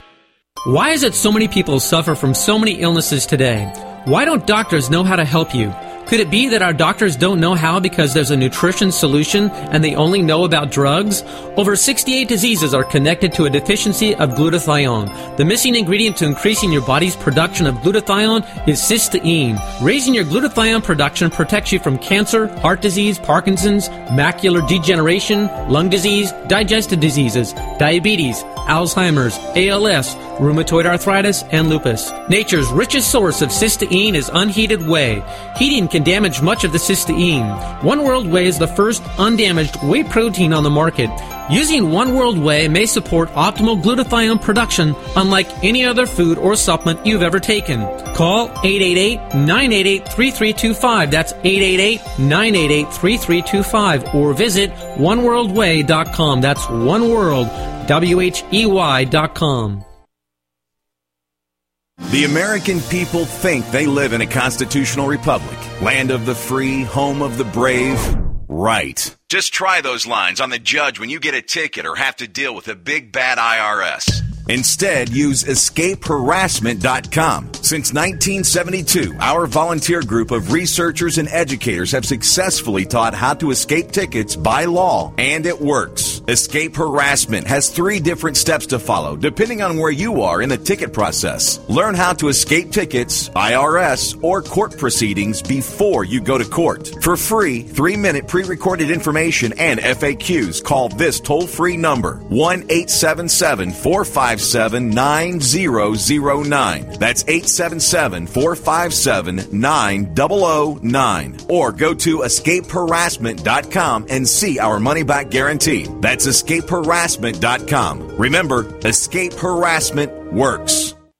Did you know nuclear radiation is still spewing out of the melted down reactors in Fukushima, Japan, and making its way across the entire U.S. continent, contaminating the air, water, and food? Dangerously high levels of radiation are a reality here. As a result, radiation poisoning is a distinct possibility for anyone living in the U.S. unless you do something to protect yourself. How? With Liquid Zeolite from RestoreYourHealthNow.com. Without a doubt, Liquid Zeolite is by far the best product to remove radiation from your body. It safely removes toxins and heavy metals, boosts energy levels, and promotes a strong immune system. Liquid Zeolite is so powerful it was used to clean up contamination in Chernobyl, yet so gentle you won't even know you're taking it. Liquid Zeolite comes with a money-back guarantee, but is only available at RestoreYourHealthNow.com. Learn how to get free bottles of Liquid Zeolite by calling 800-880-9976. That's 800-880-9976. Or go to RestoreYourHealthNow.com. That's RestoreYourHealthNow.com. You never know what's going to happen next while listening to the Tech Night Owl, live with Gene Steinberg.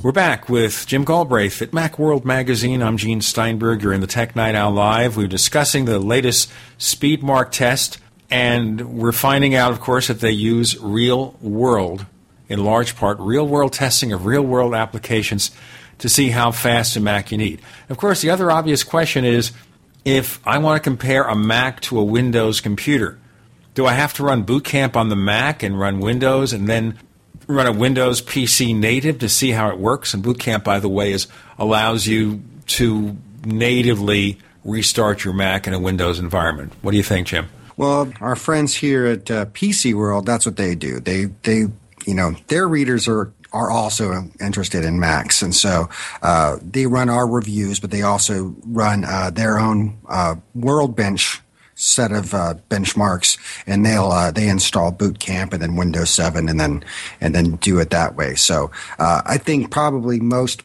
people who buy a Mac are probably using it as a Mac, but need it for a few things. And I think that going the Parallels or VMware Fusion to be able to run Windows without rebooting and doing all that messy stuff is probably the way to go.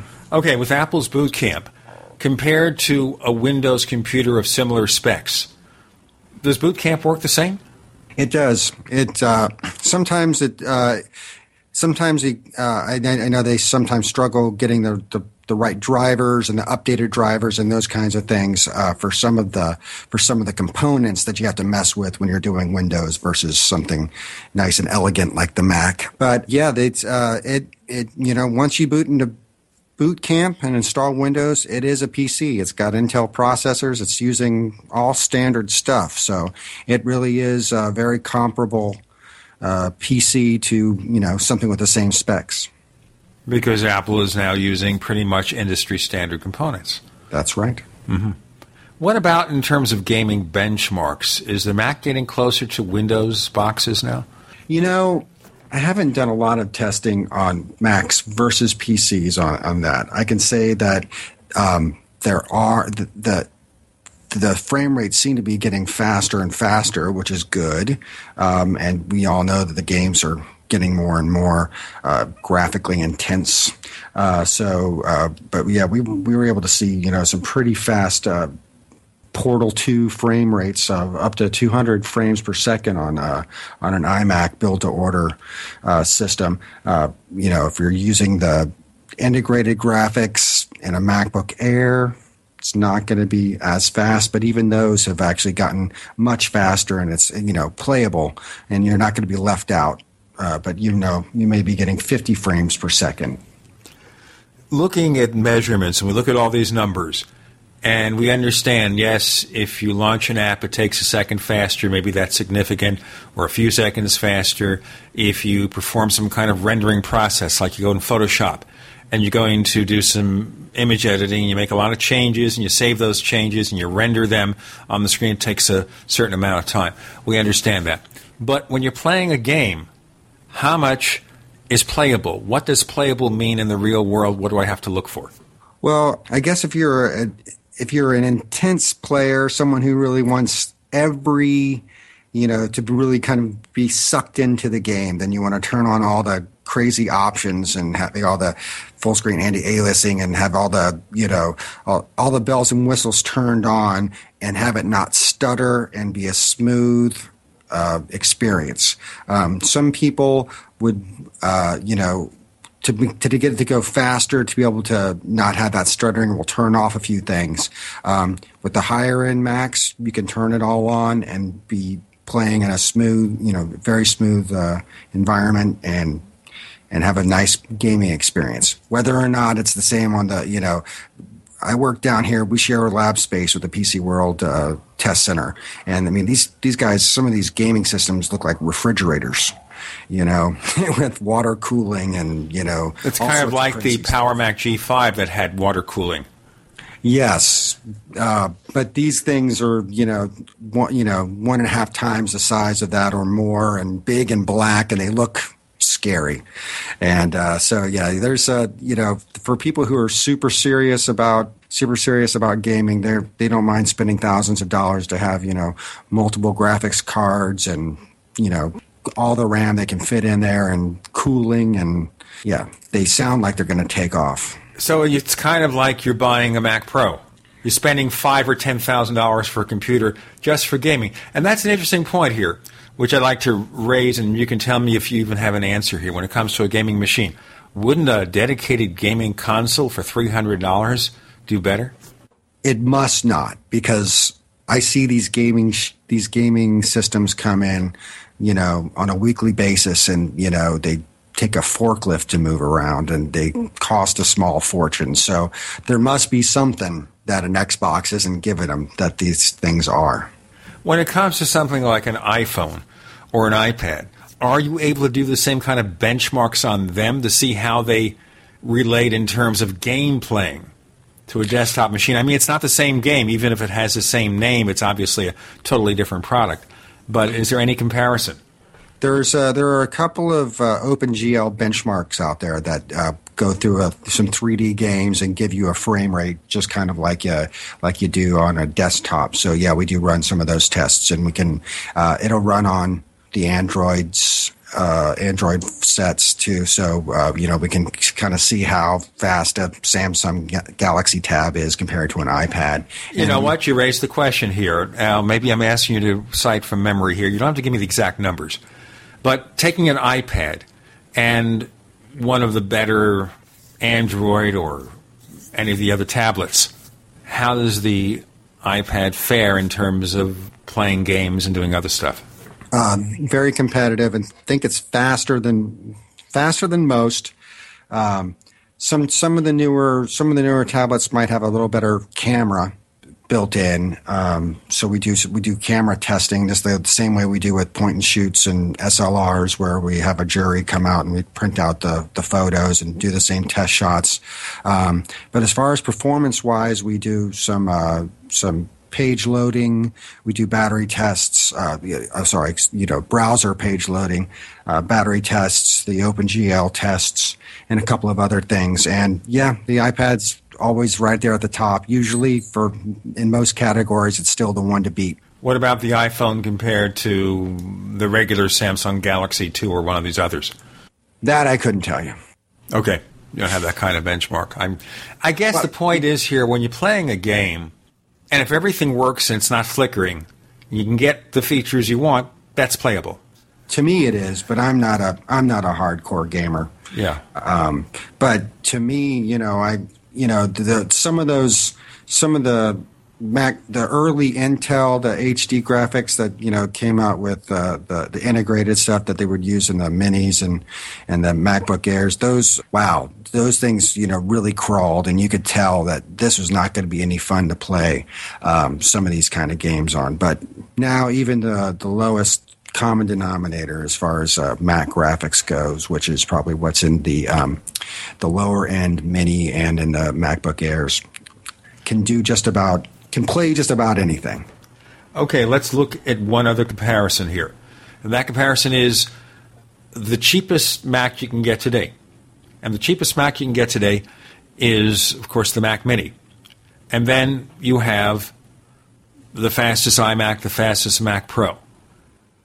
The average person, how much of a difference will they see in performance? I'm not talking about looking at the numbers. This is 267, this is 100 baseline, all that.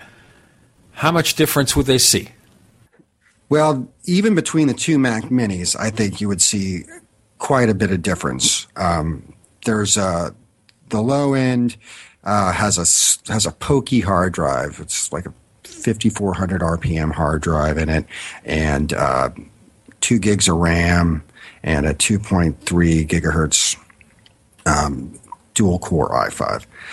It's just not very fast. You said no numbers, but you scored a 132 in speed mark. Okay, but the next step up has a better graphics card. You got more memory. You add all this stuff together, and suddenly you see a difference. You want to spend a bundle of money, you put an SSD in there. Yep. But I don't think I do that with a $600 or $700 computer. But that's just me. What do I know? Tell us, Jim Galbraith, where they can find more of the stuff that you guys at Macworld Labs are working on. Macworld.com. That's simple enough. And I assume you'll be doing the battery life tests real soon now on the next iPhone that we know nothing about. That we know, or maybe we do. Oh? Depending on when you're listening to this. Well, that's possible. That's quite possible, So we may know then, and Macworld may already be buying tons of them. We'll see. Jim Galbraith, thanks for joining us on the Tech Night Owl Live. Thanks, Gene.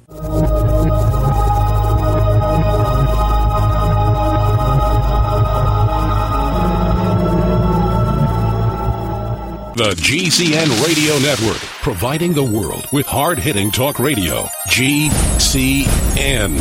Great talk radio starts here.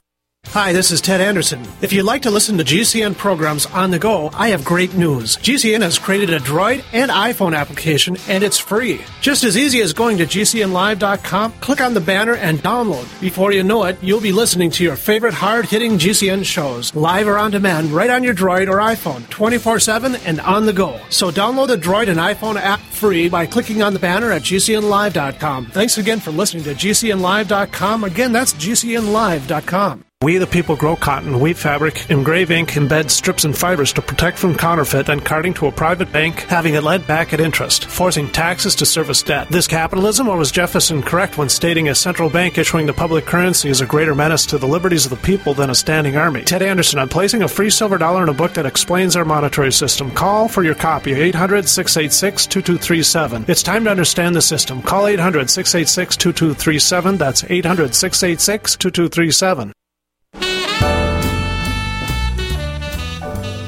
Welcome back to the Tech Night Owl Live, where you never know what's going to happen next. And now, here's Gene Steinberg. So, my friend Avram Pilch, would you tell me whether Skype has become better or worse since Microsoft bought it? It hasn't become any better. It may have actually gotten worse. The connection that we're talking on right now absolutely did not work over wireless. And certainly the great promise of Skype that it was going to work everywhere, like on mobile devices, has never been lived up to. I constantly have problems with connectivity. And obviously more and more radio shows and even some TV shows are using Skype for networking. It's a cheap way out of it because, setting up a real radio or TV network is very expensive. So you try Skype where you can. But it is flaky as all get out. It never gets any better. And you have to hope that somebody will have a better piece of competition. I don't know if you've tried ooVoo, but that is supposed to be better, but is kind of suffers from a lot of the same issues. At the laptop office, we use ooVoo every morning to dial in 2 or 3 different remote staff members into our morning meetings, and they get hung up on about 2 or 3 times during the meeting and have to call back. So it really proves that this kind of VoIP technology still isn't there yet. Well, I have a VoIP phone system here at the office, and I have to tell you, It sort of works okay, 98% of the time. And then the other 2% of the time it has a problem, nobody can figure it out, and don't say switch to another provider. I've gone through 4 or 5 already, and it never works properly. And also when you get into mobile, it becomes a much more serious problem using Gtalk or using Uvu or using basically anything other than FaceTime on mobile. At Laptop, we found that it never works well. No matter how good the internet connection is, we could be, on a T1 line, we could be on 4G LTE, and so could our partner. But no matter who we're dialing, if we're talking on a tablet or we're talking on a phone, except for Apple's FaceTime, which works reasonably well, they all freeze up. It's useless. Well, of course, the thing is here, I might try to use iChat with fellow Mac users as a means of communication, but then when you need to call out to somebody on a regular phone line, Skype is good at that. You get pretty decent phone connections when the connection works. Correct. It's the Skype to Skype where you start to run into problems. Yes, and of course, my co-host on my other show is communicating with me on Skype. We're just going to have to get a few $1 million in here and develop satellite uplinks. Forget about everything else. It's just not going to work. No question. Before we get into the Amazon Kindle Fire, one thought occurred to me. Meg Whitman as CEO of HP, a move of desperation, or is it something that really could have some value in fixing that company's problems? Well, it seems like they had to get rid of Apotheker because Apotheker was really bent on turning that company into another SAP, his former company, and they ousted him from SAP, didn't they? I think they didn't. They weren't too fond of him. So, I mean, I don't see where he was going to continue with the confidence of the board. However, when you heard the press conference, it really didn't sound like Meg Whitman was really in charge. It sounded like the board had just she was a member of the board. Maybe she politicked her way up to getting the job. But it sounds like she's really kind of there to kind of do the whim of the board. They may backtrack on some of the things that they said, like getting rid of the PC business. At the same time, when she talked about the PC business during the call, which she didn't talk much, she said she supported the decisions of August 18th, I believe it was, when they said they were going to spin off the PC business and get rid of WebOS hardware. And then she said, but I'll revisit them. So a really kind of half answer there, and not really a vote of confidence on her part to say, wow, we're the original number one PC maker. We really should be proud of ourselves and love our business. So I don't know. I mean, I think this is a desperation move on HP's part. They wanted to bring in someone who was a celebrity CEO. After all, Meg Whitman's profile is very high. She ran yes, for but there's another problem with Meg Whitman. The last year she was at eBay, where she had her great success and made all her money. The last year was the year they bought Skype. Yeah, and that acquisition didn't turn out so great for eBay. Although, depending on who I read, they seem to say, well, they actually retained some of the value of Skype in stock options, and so it's hard to totally measure whether they lost a lot of money on Skype acquisition. They certainly didn't gain anything from it. I mean, it wasn't there was no integration between Skype and eBay that made sense for that company, like it's supposed to make sense for Microsoft.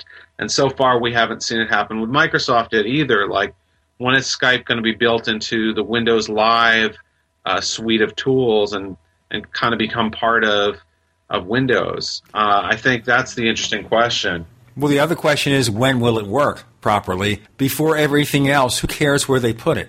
Let's first make it work, and then you want to make apps for different operating systems. You want to integrate it within Windows. All that stuff, fix the problems first. Oh, there's no question about that. But, I mean, I think what Microsoft was thinking when they bought Skype was, here's the biggest player in the VoIP space. We're Microsoft. We're trying to make a splash with Windows Phone 7. We're trying to make a splash with Windows 8. We want people to rely on us for communication. Microsoft obviously has quite a few cloud services. So they obviously have a nice infrastructure there somewhere. How could they leverage this to make people into Windows Phone users or make people into Windows users? Could they what they should really be doing, and they might be thinking of doing, is, can we make Skype free? Or can we make it kind of part of the SharePoint services? Or can we fix it so Windows Phone 7 is known as the Skype platform or something like that? I think they would have something, but they would also need to work on the quality. You're absolutely right. And you would think that they would have a nice infrastructure there because obviously they're used to offering all kinds of cloud services. Although Amazon is apparently the king of cloud services with their EC2 platform, and maybe Microsoft should be talking to them about Skype. There was a crazy story I read once that Apple would outsource some of its iCloud server needs to Microsoft and Amazon. Talk about something wacky. Yeah, I think that the actual servers, Amazon has the most robust infrastructure, which kind of played into their announcements this week because they spent a lot of time talking about how their EC2 platform was actually going to make web browsing on their new device, on their new Kindle Fire device, better. And we want to go into that because that's an interesting feature of the Kindle Fire that really interests me, although it's not an original concept and something we'll go into a little bit later. But going back to this whole thing, of course, about acquiring companies and then hoping to make it work. And then, of course, we have in the waiting Google taking control of Motorola, and we assume that thing is going to pass muster. I can't see that it would be a problem like AT&T and T-Mobile. We don't know if that's going to make a better phone, a better smartphone, a better product. And, of course, we're going to also, as we get into the discussion of the Amazon Kindle Fire, the fact it's using the Android system but very heavily laden with Amazon's own overlays. So we wonder here if the people who might be hurt most would be the Android product suppliers as opposed to whether the Kindle Fire can actually compete with the iPad or not. There's a lot of stuff to discuss, a lot of things going on. And a little bit later, you're going to talk about this Lenovo tablet you tested, and you say it's a pretty good business product. So we're going to obviously want to look at other tablets and where that space is going, or whether it's going to outer space. We'll have to see. We have Avram Pilch. Of course, he's with Laptop Magazine at laptopmag.com, and he's the online editorial director. Lots of exciting things coming up. A reminder, we redid our forums. Yes, we did. A program called Zenforo. We're trying it out at forum.technightowl.com. Great integration with Twitter. Great integration with Facebook. Check it out on the Tech Night Owl Live.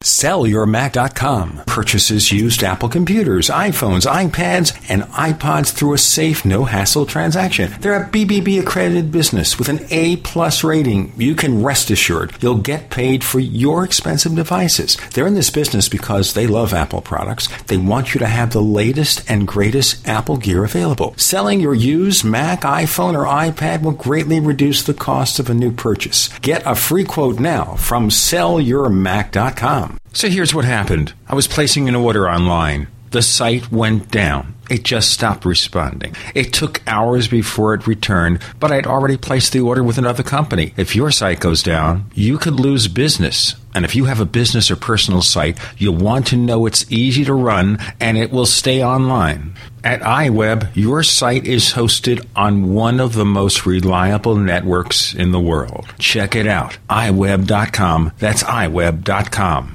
Jim Newcomer from Midas Resources, September 30th, 2011. Gold opened this morning at $1621.30. A 1 ounce gold coin can be purchased for $1661.89, $830.94 for a half ounce, or $415.47 for a quarter ounce. That's $1661.89, $830.94, and $415.47. Gold isn't for you? Hi, I'm Ted Anderson, and I get it. You wouldn't buy gold if you believed the government is doing a great job. The Fed will stop handing out trillions like bailout candy, but that's not what's happening. If all looks rosy, then now is not the time to buy gold. For the realists, there have never been more sobering reasons to diversify. Since 2001, the U.S. dollar index has tanked while gold has risen 1,600%. Savvy investors are adding gold to their portfolios. Find out what they know. Call us and I'll send you 10 reasons why gold will do very well. Free. Call 800-686-2237. Call 800-686-2237. That's 800-686-2237. Big Berkey water filters are in high demand. Storable foods are also in high demand. BigBerkeyWaterFilters.com has always kept our focus on the Berkey water filter products, but increasingly, our customers have been asking for storable foods. After months of research, BigBerkeyWaterFilters.com now offers great tasting, long-lasting, storable foods. These ready-to-eat meals are packed in airtight nitrogen pouches. All you do is just add water, and because they're sealed so well, they come with a 25-year shelf life. Combine our Berkey water filters, which are powerful enough to purify treated, untreated, or even stagnant pond water with our storable foods, and you have a winning combination. Remember, we offer free shipping on every order over $50, and GCN listeners receive 5% off all ceramic filter systems. Visit BigBerkeyWaterFilters.com or call 877-99-BERKEY. That's BigBerkeyWaterFilters.com or call 877-99-BERKEY today. Fight back this cold and flu season with the world's best garlic extract, Ali C. Why Ali C? Because it helps your body fight viruses, bacteria, and fungi. Ali C has been scientifically proven in double-blind studies using low doses to greatly reduce the number, severity, and duration of common colds. Ali C contains 300 milligrams of stabilized allicin, the active ingredient in crushed garlic. Studies show Ali C is effective against MRSA, bacterial, fungal, and viral infections. One tablet of Ali C has the equivalent of 40 cloves of garlic. Ali C supports your body's resistance to all types of conditions and can help lower high blood pressure and high cholesterol. So boost your body's resistance to infection with nature's best garlic extract, Ali C. For more information and to order Ali C, call 877-888-7126 or go to garlichealthproducts.com. That's 1-877-888-7126 or go to garlichealthproducts.com for your Ali C today. We want to hear from you. If you have a comment or question about the Tech Night Owl Live, send it to news@technightowl.com. That's news@technightowl.com. And don't forget, you can visit the famous Tech Night Owl community forums at forum.technightowl.com. Get in on all the action. That's forum.technightowl.com. We have Avram Pilch of Laptop Magazine. And we started talking about the many thousands and millions of problems with the one, the only Skype. And we got into Meg Whitman, whether she'd make much of a CEO at HP or they were so desperate to get rid of the other guy who left with this golden parachute of millions and millions of dollars that they had to bring her in.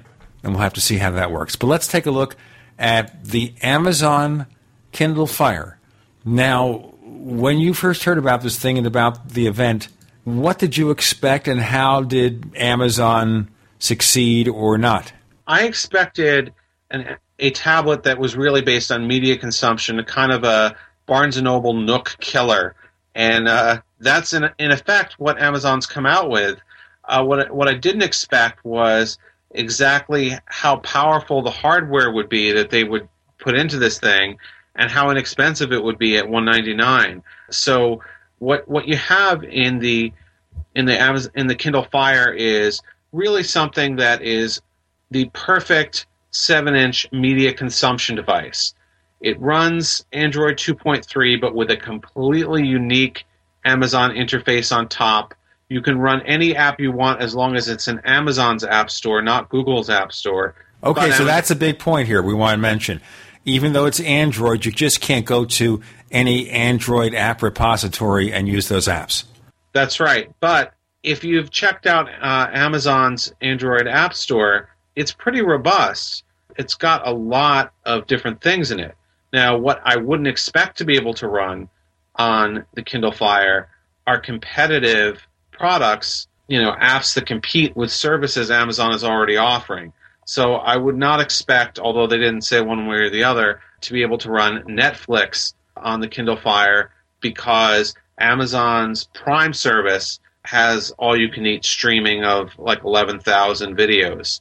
And so Netflix is a competitor. I wouldn't expect to be able to buy music from another music store, or buy movies from another movie store, or buy books from another bookstore other than Amazon. But there's a slew of games, productivity apps, all that sort of stuff in the Amazon App Store. It's pretty robust. The point is that Amazon provides this device to consume their dog food, not someone else's dog food. And that's how they get to the $199 price, because they're probably spending about $300 or $350 on the build of materials for this thing.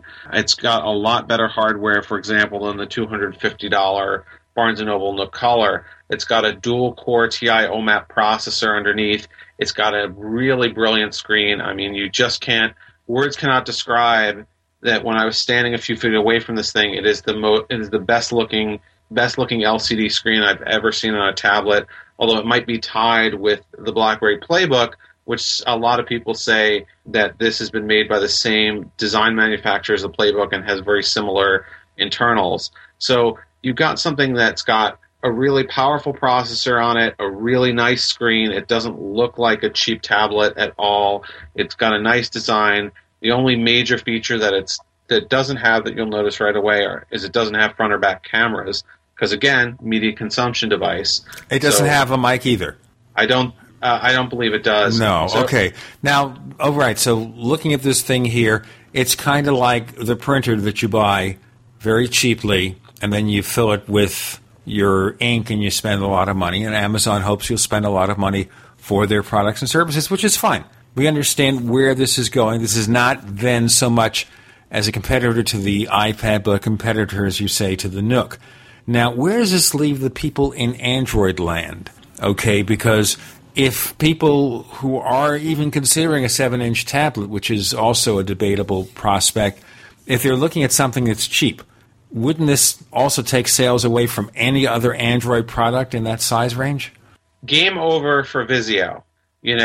Game over for tough times ahead for Cherry Pal, for Arcos, for all of those tablet makers who are making inexpensive 7-inch tablets that they sell at Costco, and that people have been kind of thus far tempted, falsely I should say tempted to buy, because they've not been good products for the most part, but tempted to buy because they were cheap and they just wanted to get their hands on a tablet to give to the kids, or because they thought they just wanted a tablet. They never really should have spent that, $250 to $300 on an awful garbage tablet with poor performance.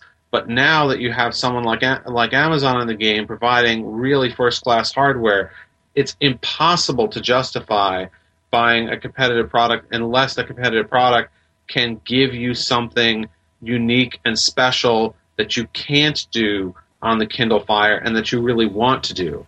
What about the Samsung Galaxy Tabs, the 7-inch models? That's pretty well down before we even got into this product. It wasn't doing well. So that's gone. Certainly the BlackBerry Playbook, is that discontinued yet or what? They dropped the price, I believe, to $299 the other day, but that's not going to impress anyone. I think that they're really going to take a lot of share from people in the 7-inch. I mean, the day before the Kindle Fire announcement, I was briefed on a new Toshiba 7-inch Thrive, and Toshiba wouldn't tell us what their price was. They just said, well, we're targeting under $400, but we'll have to see when we come out with it in early December. Well, I think they're going to have to rethink that. If they thought they were going to charge $399 for this when the Kindle Fire is $199, does the Toshiba have some advantages over the Kindle Fire? A couple. It has cameras, and I'm sure it's much more hackable, and you could sideload apps and use the Google Android Marketplace. It's a little hard to see a ton of people jumping up and down for that. So I think in order to stand out in this marketplace, you're going to have to bring a tablet to market that's better for web use, that's better for communications or productivity or possibly web surfing or gaming than Amazon is, because when it comes to the thing that a lot of people want, particularly in a 7-inch tablet, which is, media consumption, e-reading, movies, music, the only reason not to get the Kindle Fire is because you don't like the Amazon ecosystem. And in that case, you're probably someone who likes the Apple ecosystem.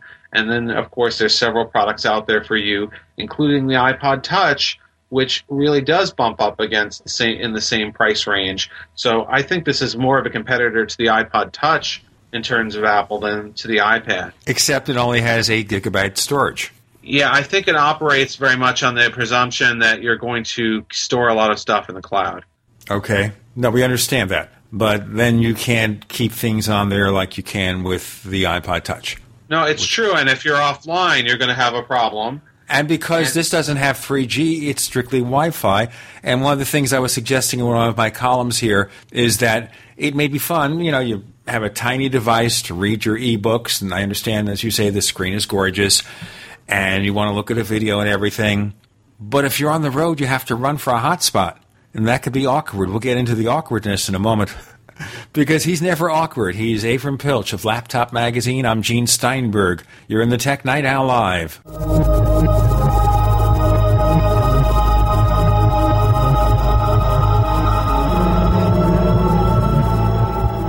America's #1 source for independent talk radio for over a decade.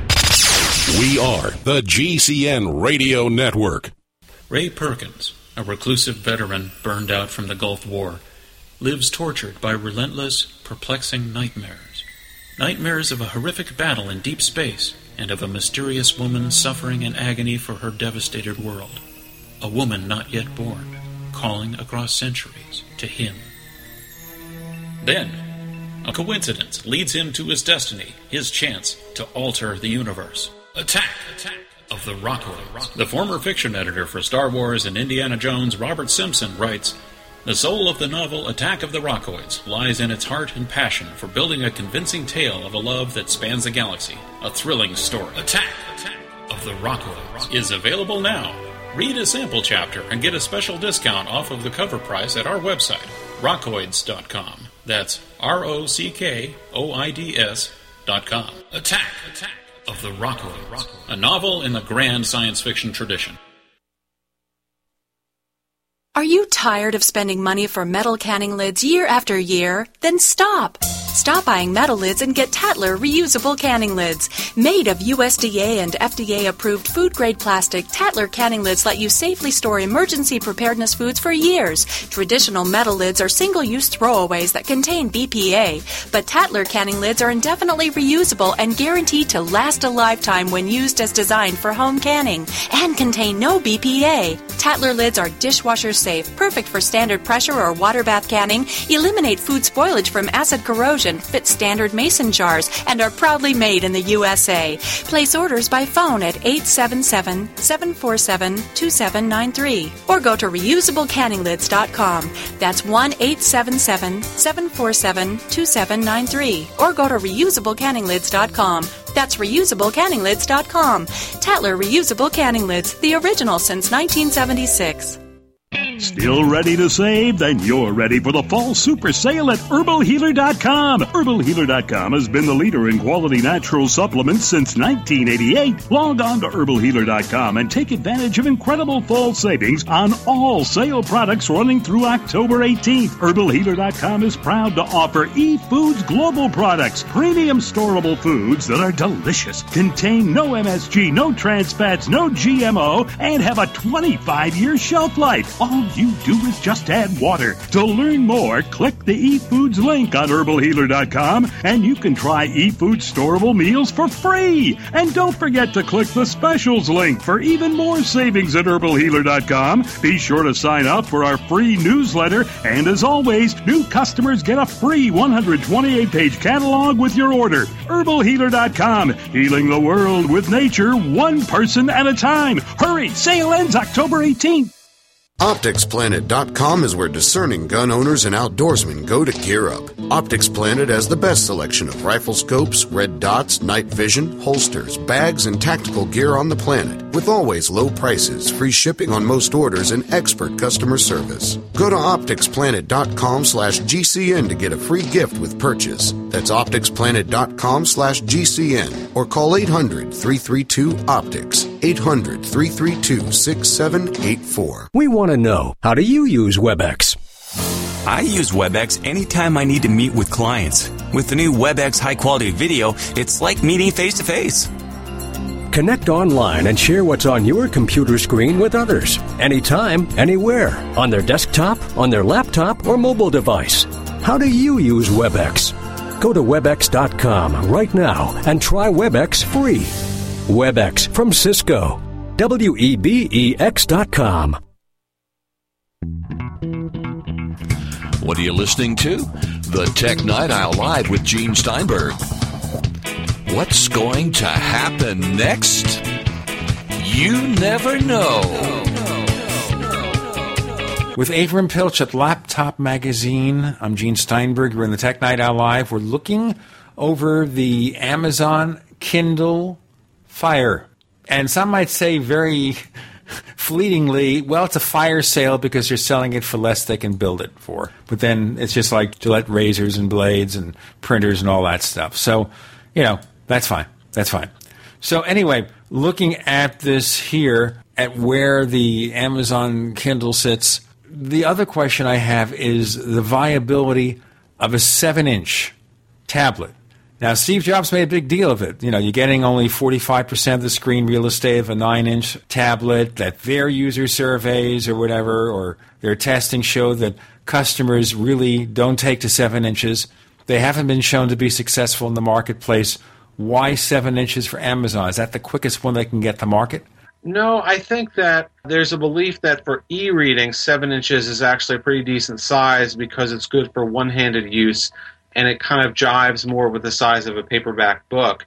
And interestingly, when I was talking with Toshiba the other day about their 7-incher, they were going on and on about how their research studies showed that parents, and particularly mothers, and female heads of household were big users of the 7-inch devices. So there may be a bit of a gender gap there in terms of tablet size use. That there are people who like the idea of the 7-incher because it fits well in a purse, or because it's good for, it matches the size of a book. So I think if you're looking at this as like a completely immersive media experience, like you're going to want 9 and 10 inches. Especially if you're into productivity, writing emails, all of that, 9 and 10 inches. But there's a belief that, in the industry anyway, that 7 inches is good for e-reading. And then the question is, well, is it good enough for video watching that people are going to buy a lot of videos at this size? And I think for that we'll have to wait and see, because the most successful previous 7-inch product really has been the Barnes & Noble Nook Color, which doesn't really play videos. My wife has had a Barnes & Noble Nook Color now for a year. She loves that thing, but it can't do half of the things that the Kindle Fire can do at the same size.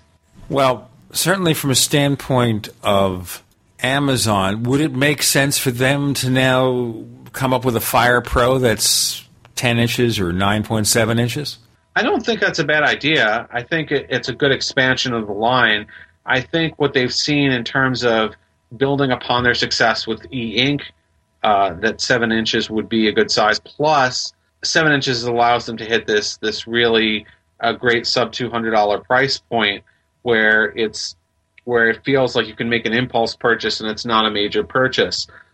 So I think it benefits them perhaps in the long run to experiment with a larger form factor, particularly if they find that people are asking for that to get for video viewing and for gaming, which are obviously a couple of the big advantages that the Kindle Fire has over other e-readers like the Nook or the original Kindles.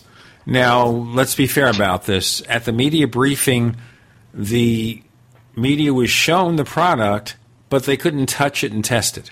I think some of my exhaled carbon dioxide hit it. But I think I could feel the new plastic smell wafting off of it and into my nostrils. So it's become a part of me now. But you couldn't touch it. I was not allowed to pick it up and touch it.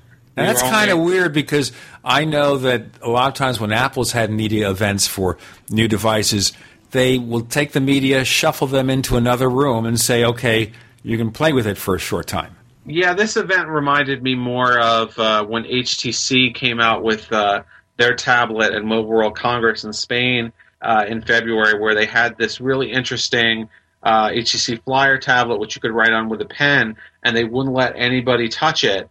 And then they had, periodically, like a few times a day, they would take it out from under glass and have a trained demo person touch it because it wasn't ready yet and they didn't want you to encounter errors. And there's no question that I'm sure if they handed us one of those tablets and let us, run away with it, that we would have found things wrong with it. But they have a month and a half to get it right, which doesn't seem like very long. It sounds like it's finger-crossing time. I think they needed to have this event now in order to build the hype up and start the pre-orders. And also Apple's having their event next week, so you won't remember anything that happens after that in the iPhone fever. That's true. They needed to kind of get out in front of Apple. So, look, what I saw them demo looked fine. I couldn't tell from their demonstration, what wasn't working. Although I will say this, they were a little reticent about loading all kinds of strange websites using the bundled Silk browser. The sites that they loaded for us were ones that they had in their cache. So I would have liked to have been able to say to them, hey, could you go to like laptopmag.com, which I bet you haven't been to before, on that tablet over there, and let's see how fast it loads. But to be fair, Wi-Fi is always spotty at events like this, so if it didn't load, is it the fault of the tablet, or is it the fault of the software, or is it the fault of the Wi-Fi connection in the demo hall? Let's talk about the new scheme they're using to load web pages. Now, they're using a WebKit browser, just like Google Chrome or Apple Safari, but they've added a new wrinkle. But Opera's done this before, which is to run content through an intermediary server for faster processing. Yeah, so anytime you call a website, it checks on Amazon's massive cloud service EC2, where it's been collecting data from other people who may have visited the same website before, and it's able to serve it to you all from EC2 rather than serving it to you from 50 different websites. So therefore, you're maintaining perhaps a single connection or just a couple of connections to the server instead of 50, because as a lot of your listeners probably know, when you visit a modern website, you're downloading stuff from a lot of different servers across the internet. The ads on the page, the JavaScripts on the page, all of them are located in different places, and so your computer is forced to go out and make a lot of little calls, and each one of those little calls slows it down. So what if there was a big server somewhere that went out, prefetched all that for you, and then sent it to you as one package? Well, that would be faster, and that would be better. But yes, we have seen this attempted before by other vendors. For example, Skyfire browser does it, and you can get that on Android, and I believe there's a version for iOS. Yes, there is. But it's not been a dramatic improvement in those cases. So, I'm skeptical, but I can't wait to try it out and see if it actually does improve the web browsing experience. The only way to really tell, to be fair, is not even to take a Kindle Fire tablet, visit a website and say, is this fast or slow? Because that's very subjective. You really need to test. I mean, as soon as I get the Kindle Fire browser, the first thing I'm going to do is I'm going to take a similar tablet, perhaps I'll have a Toshiba Thrive or something like that, a similar dual-core tablet. I'm going to visit the same exact sites at the same exact time on both of these devices using the Silk browser on the Kindle Fire and using the standard Android browser on the other tablet, whatever that is, and I'm going to time it over and over again, and then we'll see for sure, is there a tangible benefit? Because just looking at it and saying, is this fast or slow, could be very subjective. The internet could be having a good day that day. Or then some. We have to see how that's going to work out. So in general, you think this is going to be a pretty hot ticket for this holiday season? I think it is because, as one of my fellow reporters in the press area said, I believe it was someone from Popular Science, said, this is right at the price point where you don't have to ask your spouse for permission to buy it. Speak of your spouse, okay? You see, my spouse would only say iPad. She loves her iPad, and you can't take it from her. Literally, I say, I got to do a software update. I've got to sync something. No. Do it tomorrow. Don't do it now. We have Avram Pilch of Laptop Magazine. I'm Gene Steinberg. You're in the Tech Night Owl Live.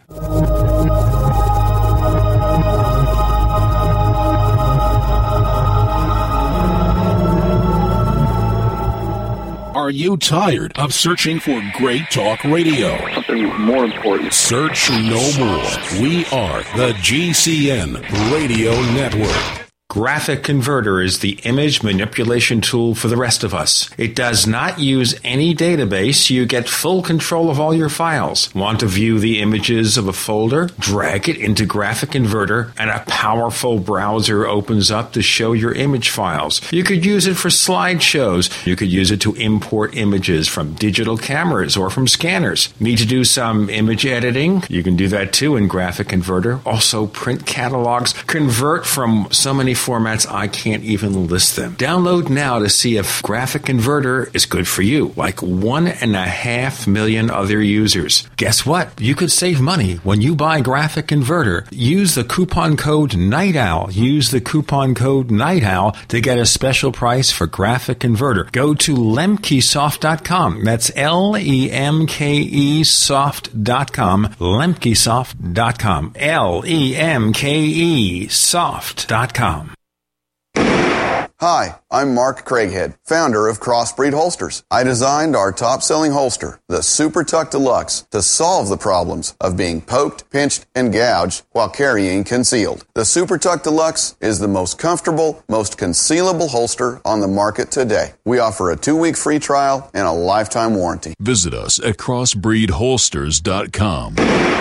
Don't forget, crossbreedholsters.com. We want to know, how do you use WebEx? Last week, I started a meeting on my office computer. I had to go cross town for another meeting. So Mike drove, and I was able to finish my WebEx meeting using the WebEx app on my smartphone. This is how you do business. Connect online and share what's on your computer screen with others. Anytime, anywhere. On their desktop, on their laptop, or mobile device. Go to WebEx.com right now and try WebEx free. WebEx from Cisco. WEBEX.com.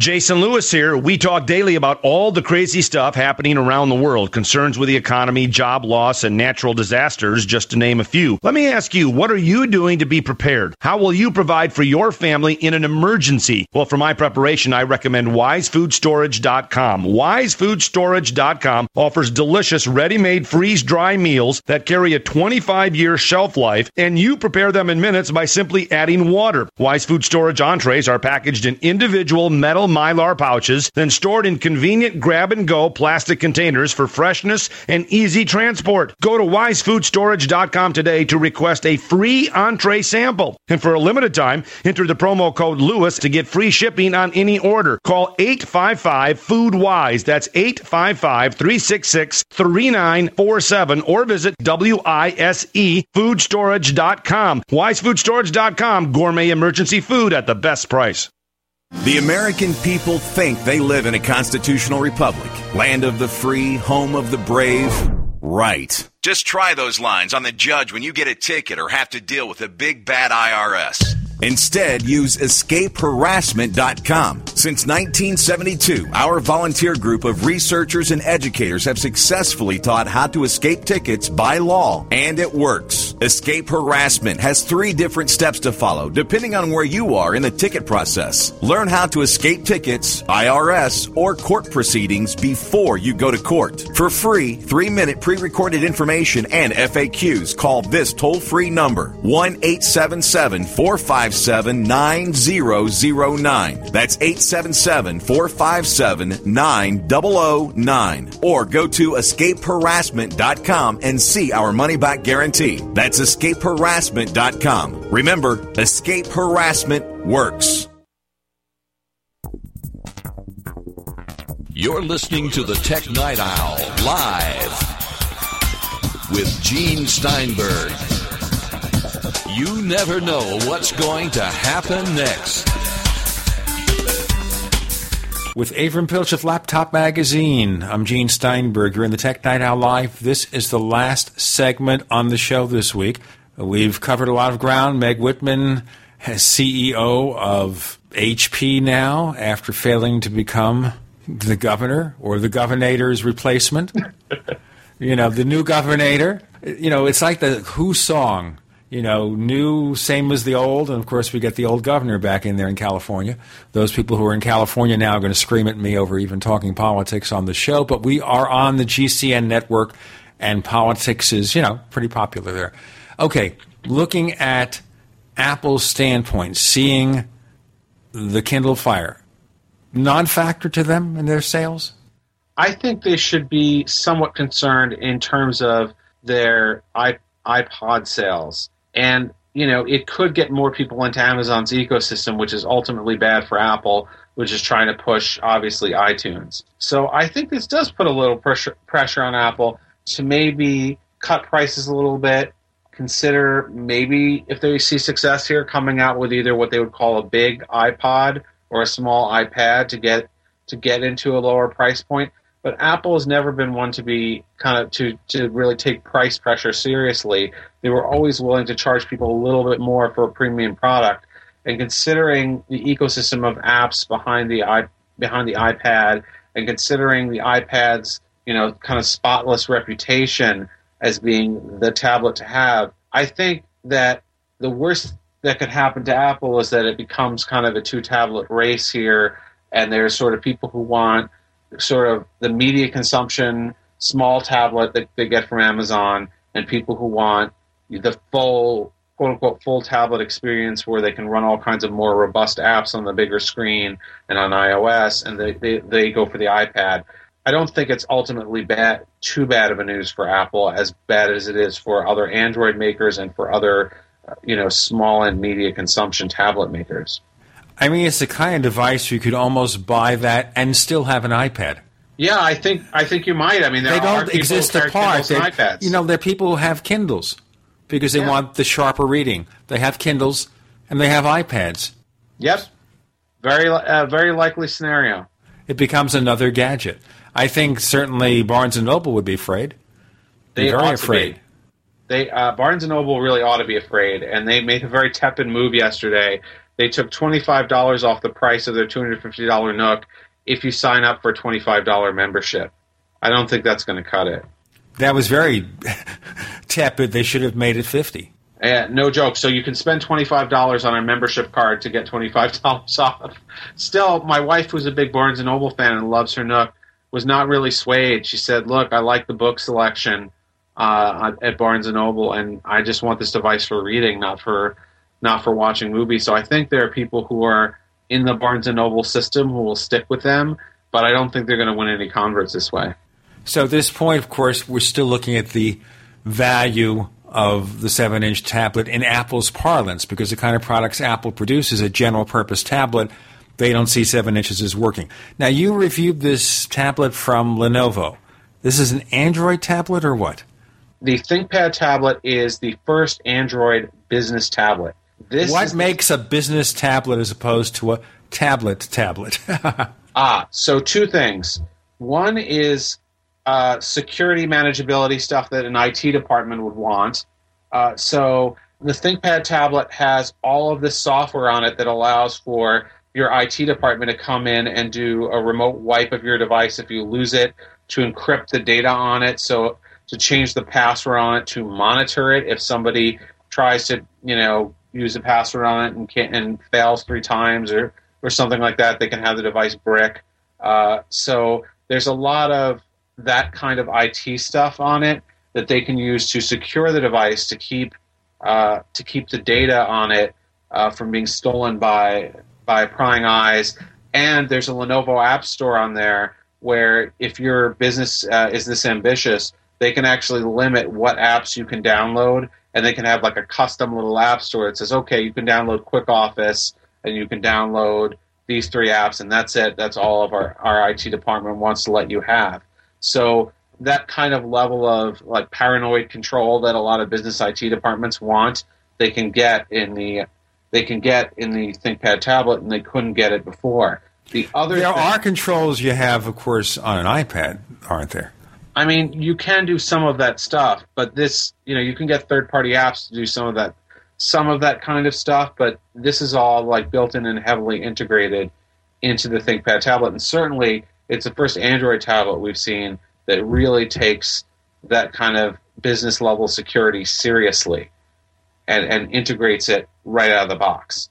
But I think the other really key feature is the pen and the note-taking possibility, which is something that even if you're not a business person and you're not paranoid about security, that you would really want to have, because it, unlike the HTC Flyer, which came with an active pen and was pretty crappy, the 10-inch ThinkPad tablet really has great pen support and a really robust note-taking app on it that transfers your chicken scratch handwriting into ASCII text that you can then export. So this would be good for a doctor's office, maybe.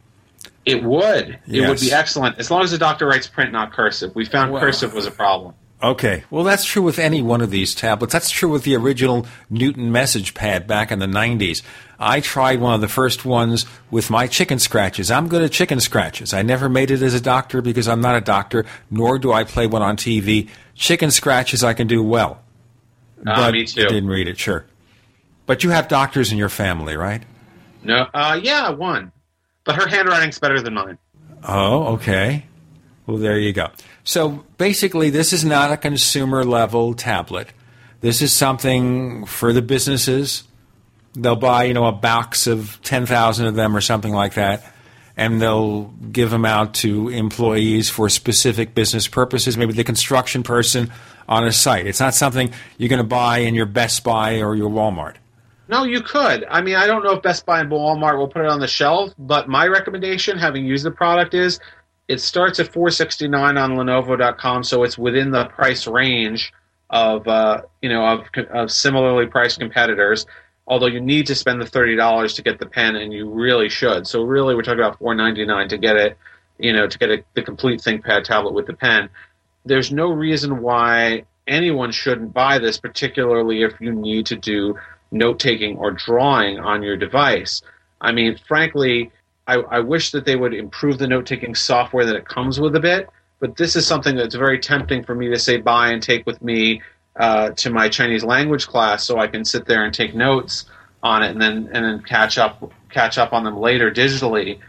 So I think this could be a good device for students. Yes, it's marketed toward business, but that doesn't mean that other people can't use it. What about just downloading the generic Android apps? Can you do that, or is that restricted, or it depends on the IT management's policies? Unless out of the box, it's not restricted. It comes with the Google Marketplace, and then it comes with Lenovo's App Store, which frankly, is nice, but it's not, it's not really any different than, any of the other third-party app stores except for the security purposes. So, yes, there are these features there for the IT department which make it unique, but then there are things on this device that I think anybody would love, whether they're using it for professional work or not. And, those are things like having the full-size USB port on it so you can plug in a USB flash drive and copy files directly from there. There's the keyboard dock, which is the best keyboard dock that we've ever used because it's like a ThinkPad notebook keyboard, and that's a $100 option. And then there's the Gorilla Glass on it, which is scratch-resistant, so really nice. And then there's just the pen support, which is something I think that can really differentiate any competitor from a tablet like the iPad, which doesn't do active stylus. Tell you what, let me ask you, Avram Pilch, where do we find more of the things that you write about? So you can check out my weekly Geeks Geek column at laptopmag.com/geeksgeek. Of course, all of our wonderful coverage of tablets, smartphones, and notebooks at laptopmag.com. And you can follow me on Twitter at @geekinchief. And you can find us at technightowl.com. That's technightowl.com. On Twitter, we are Tech Night Owl. The forum is forum.technightowl.com. Our other radio show about UFOs, things that go bump in the night, and Bigfoot this weekend at the Paracast at Paracast.com. A special thank you to Avram Pilch. Thanks for joining us this week on the Tech Night Owl Live. Always a pleasure. The Tech Night Owl Live is a copyrighted presentation of Making the Impossible Incorporated. We'll be back next week. Same bat time, same bat channel.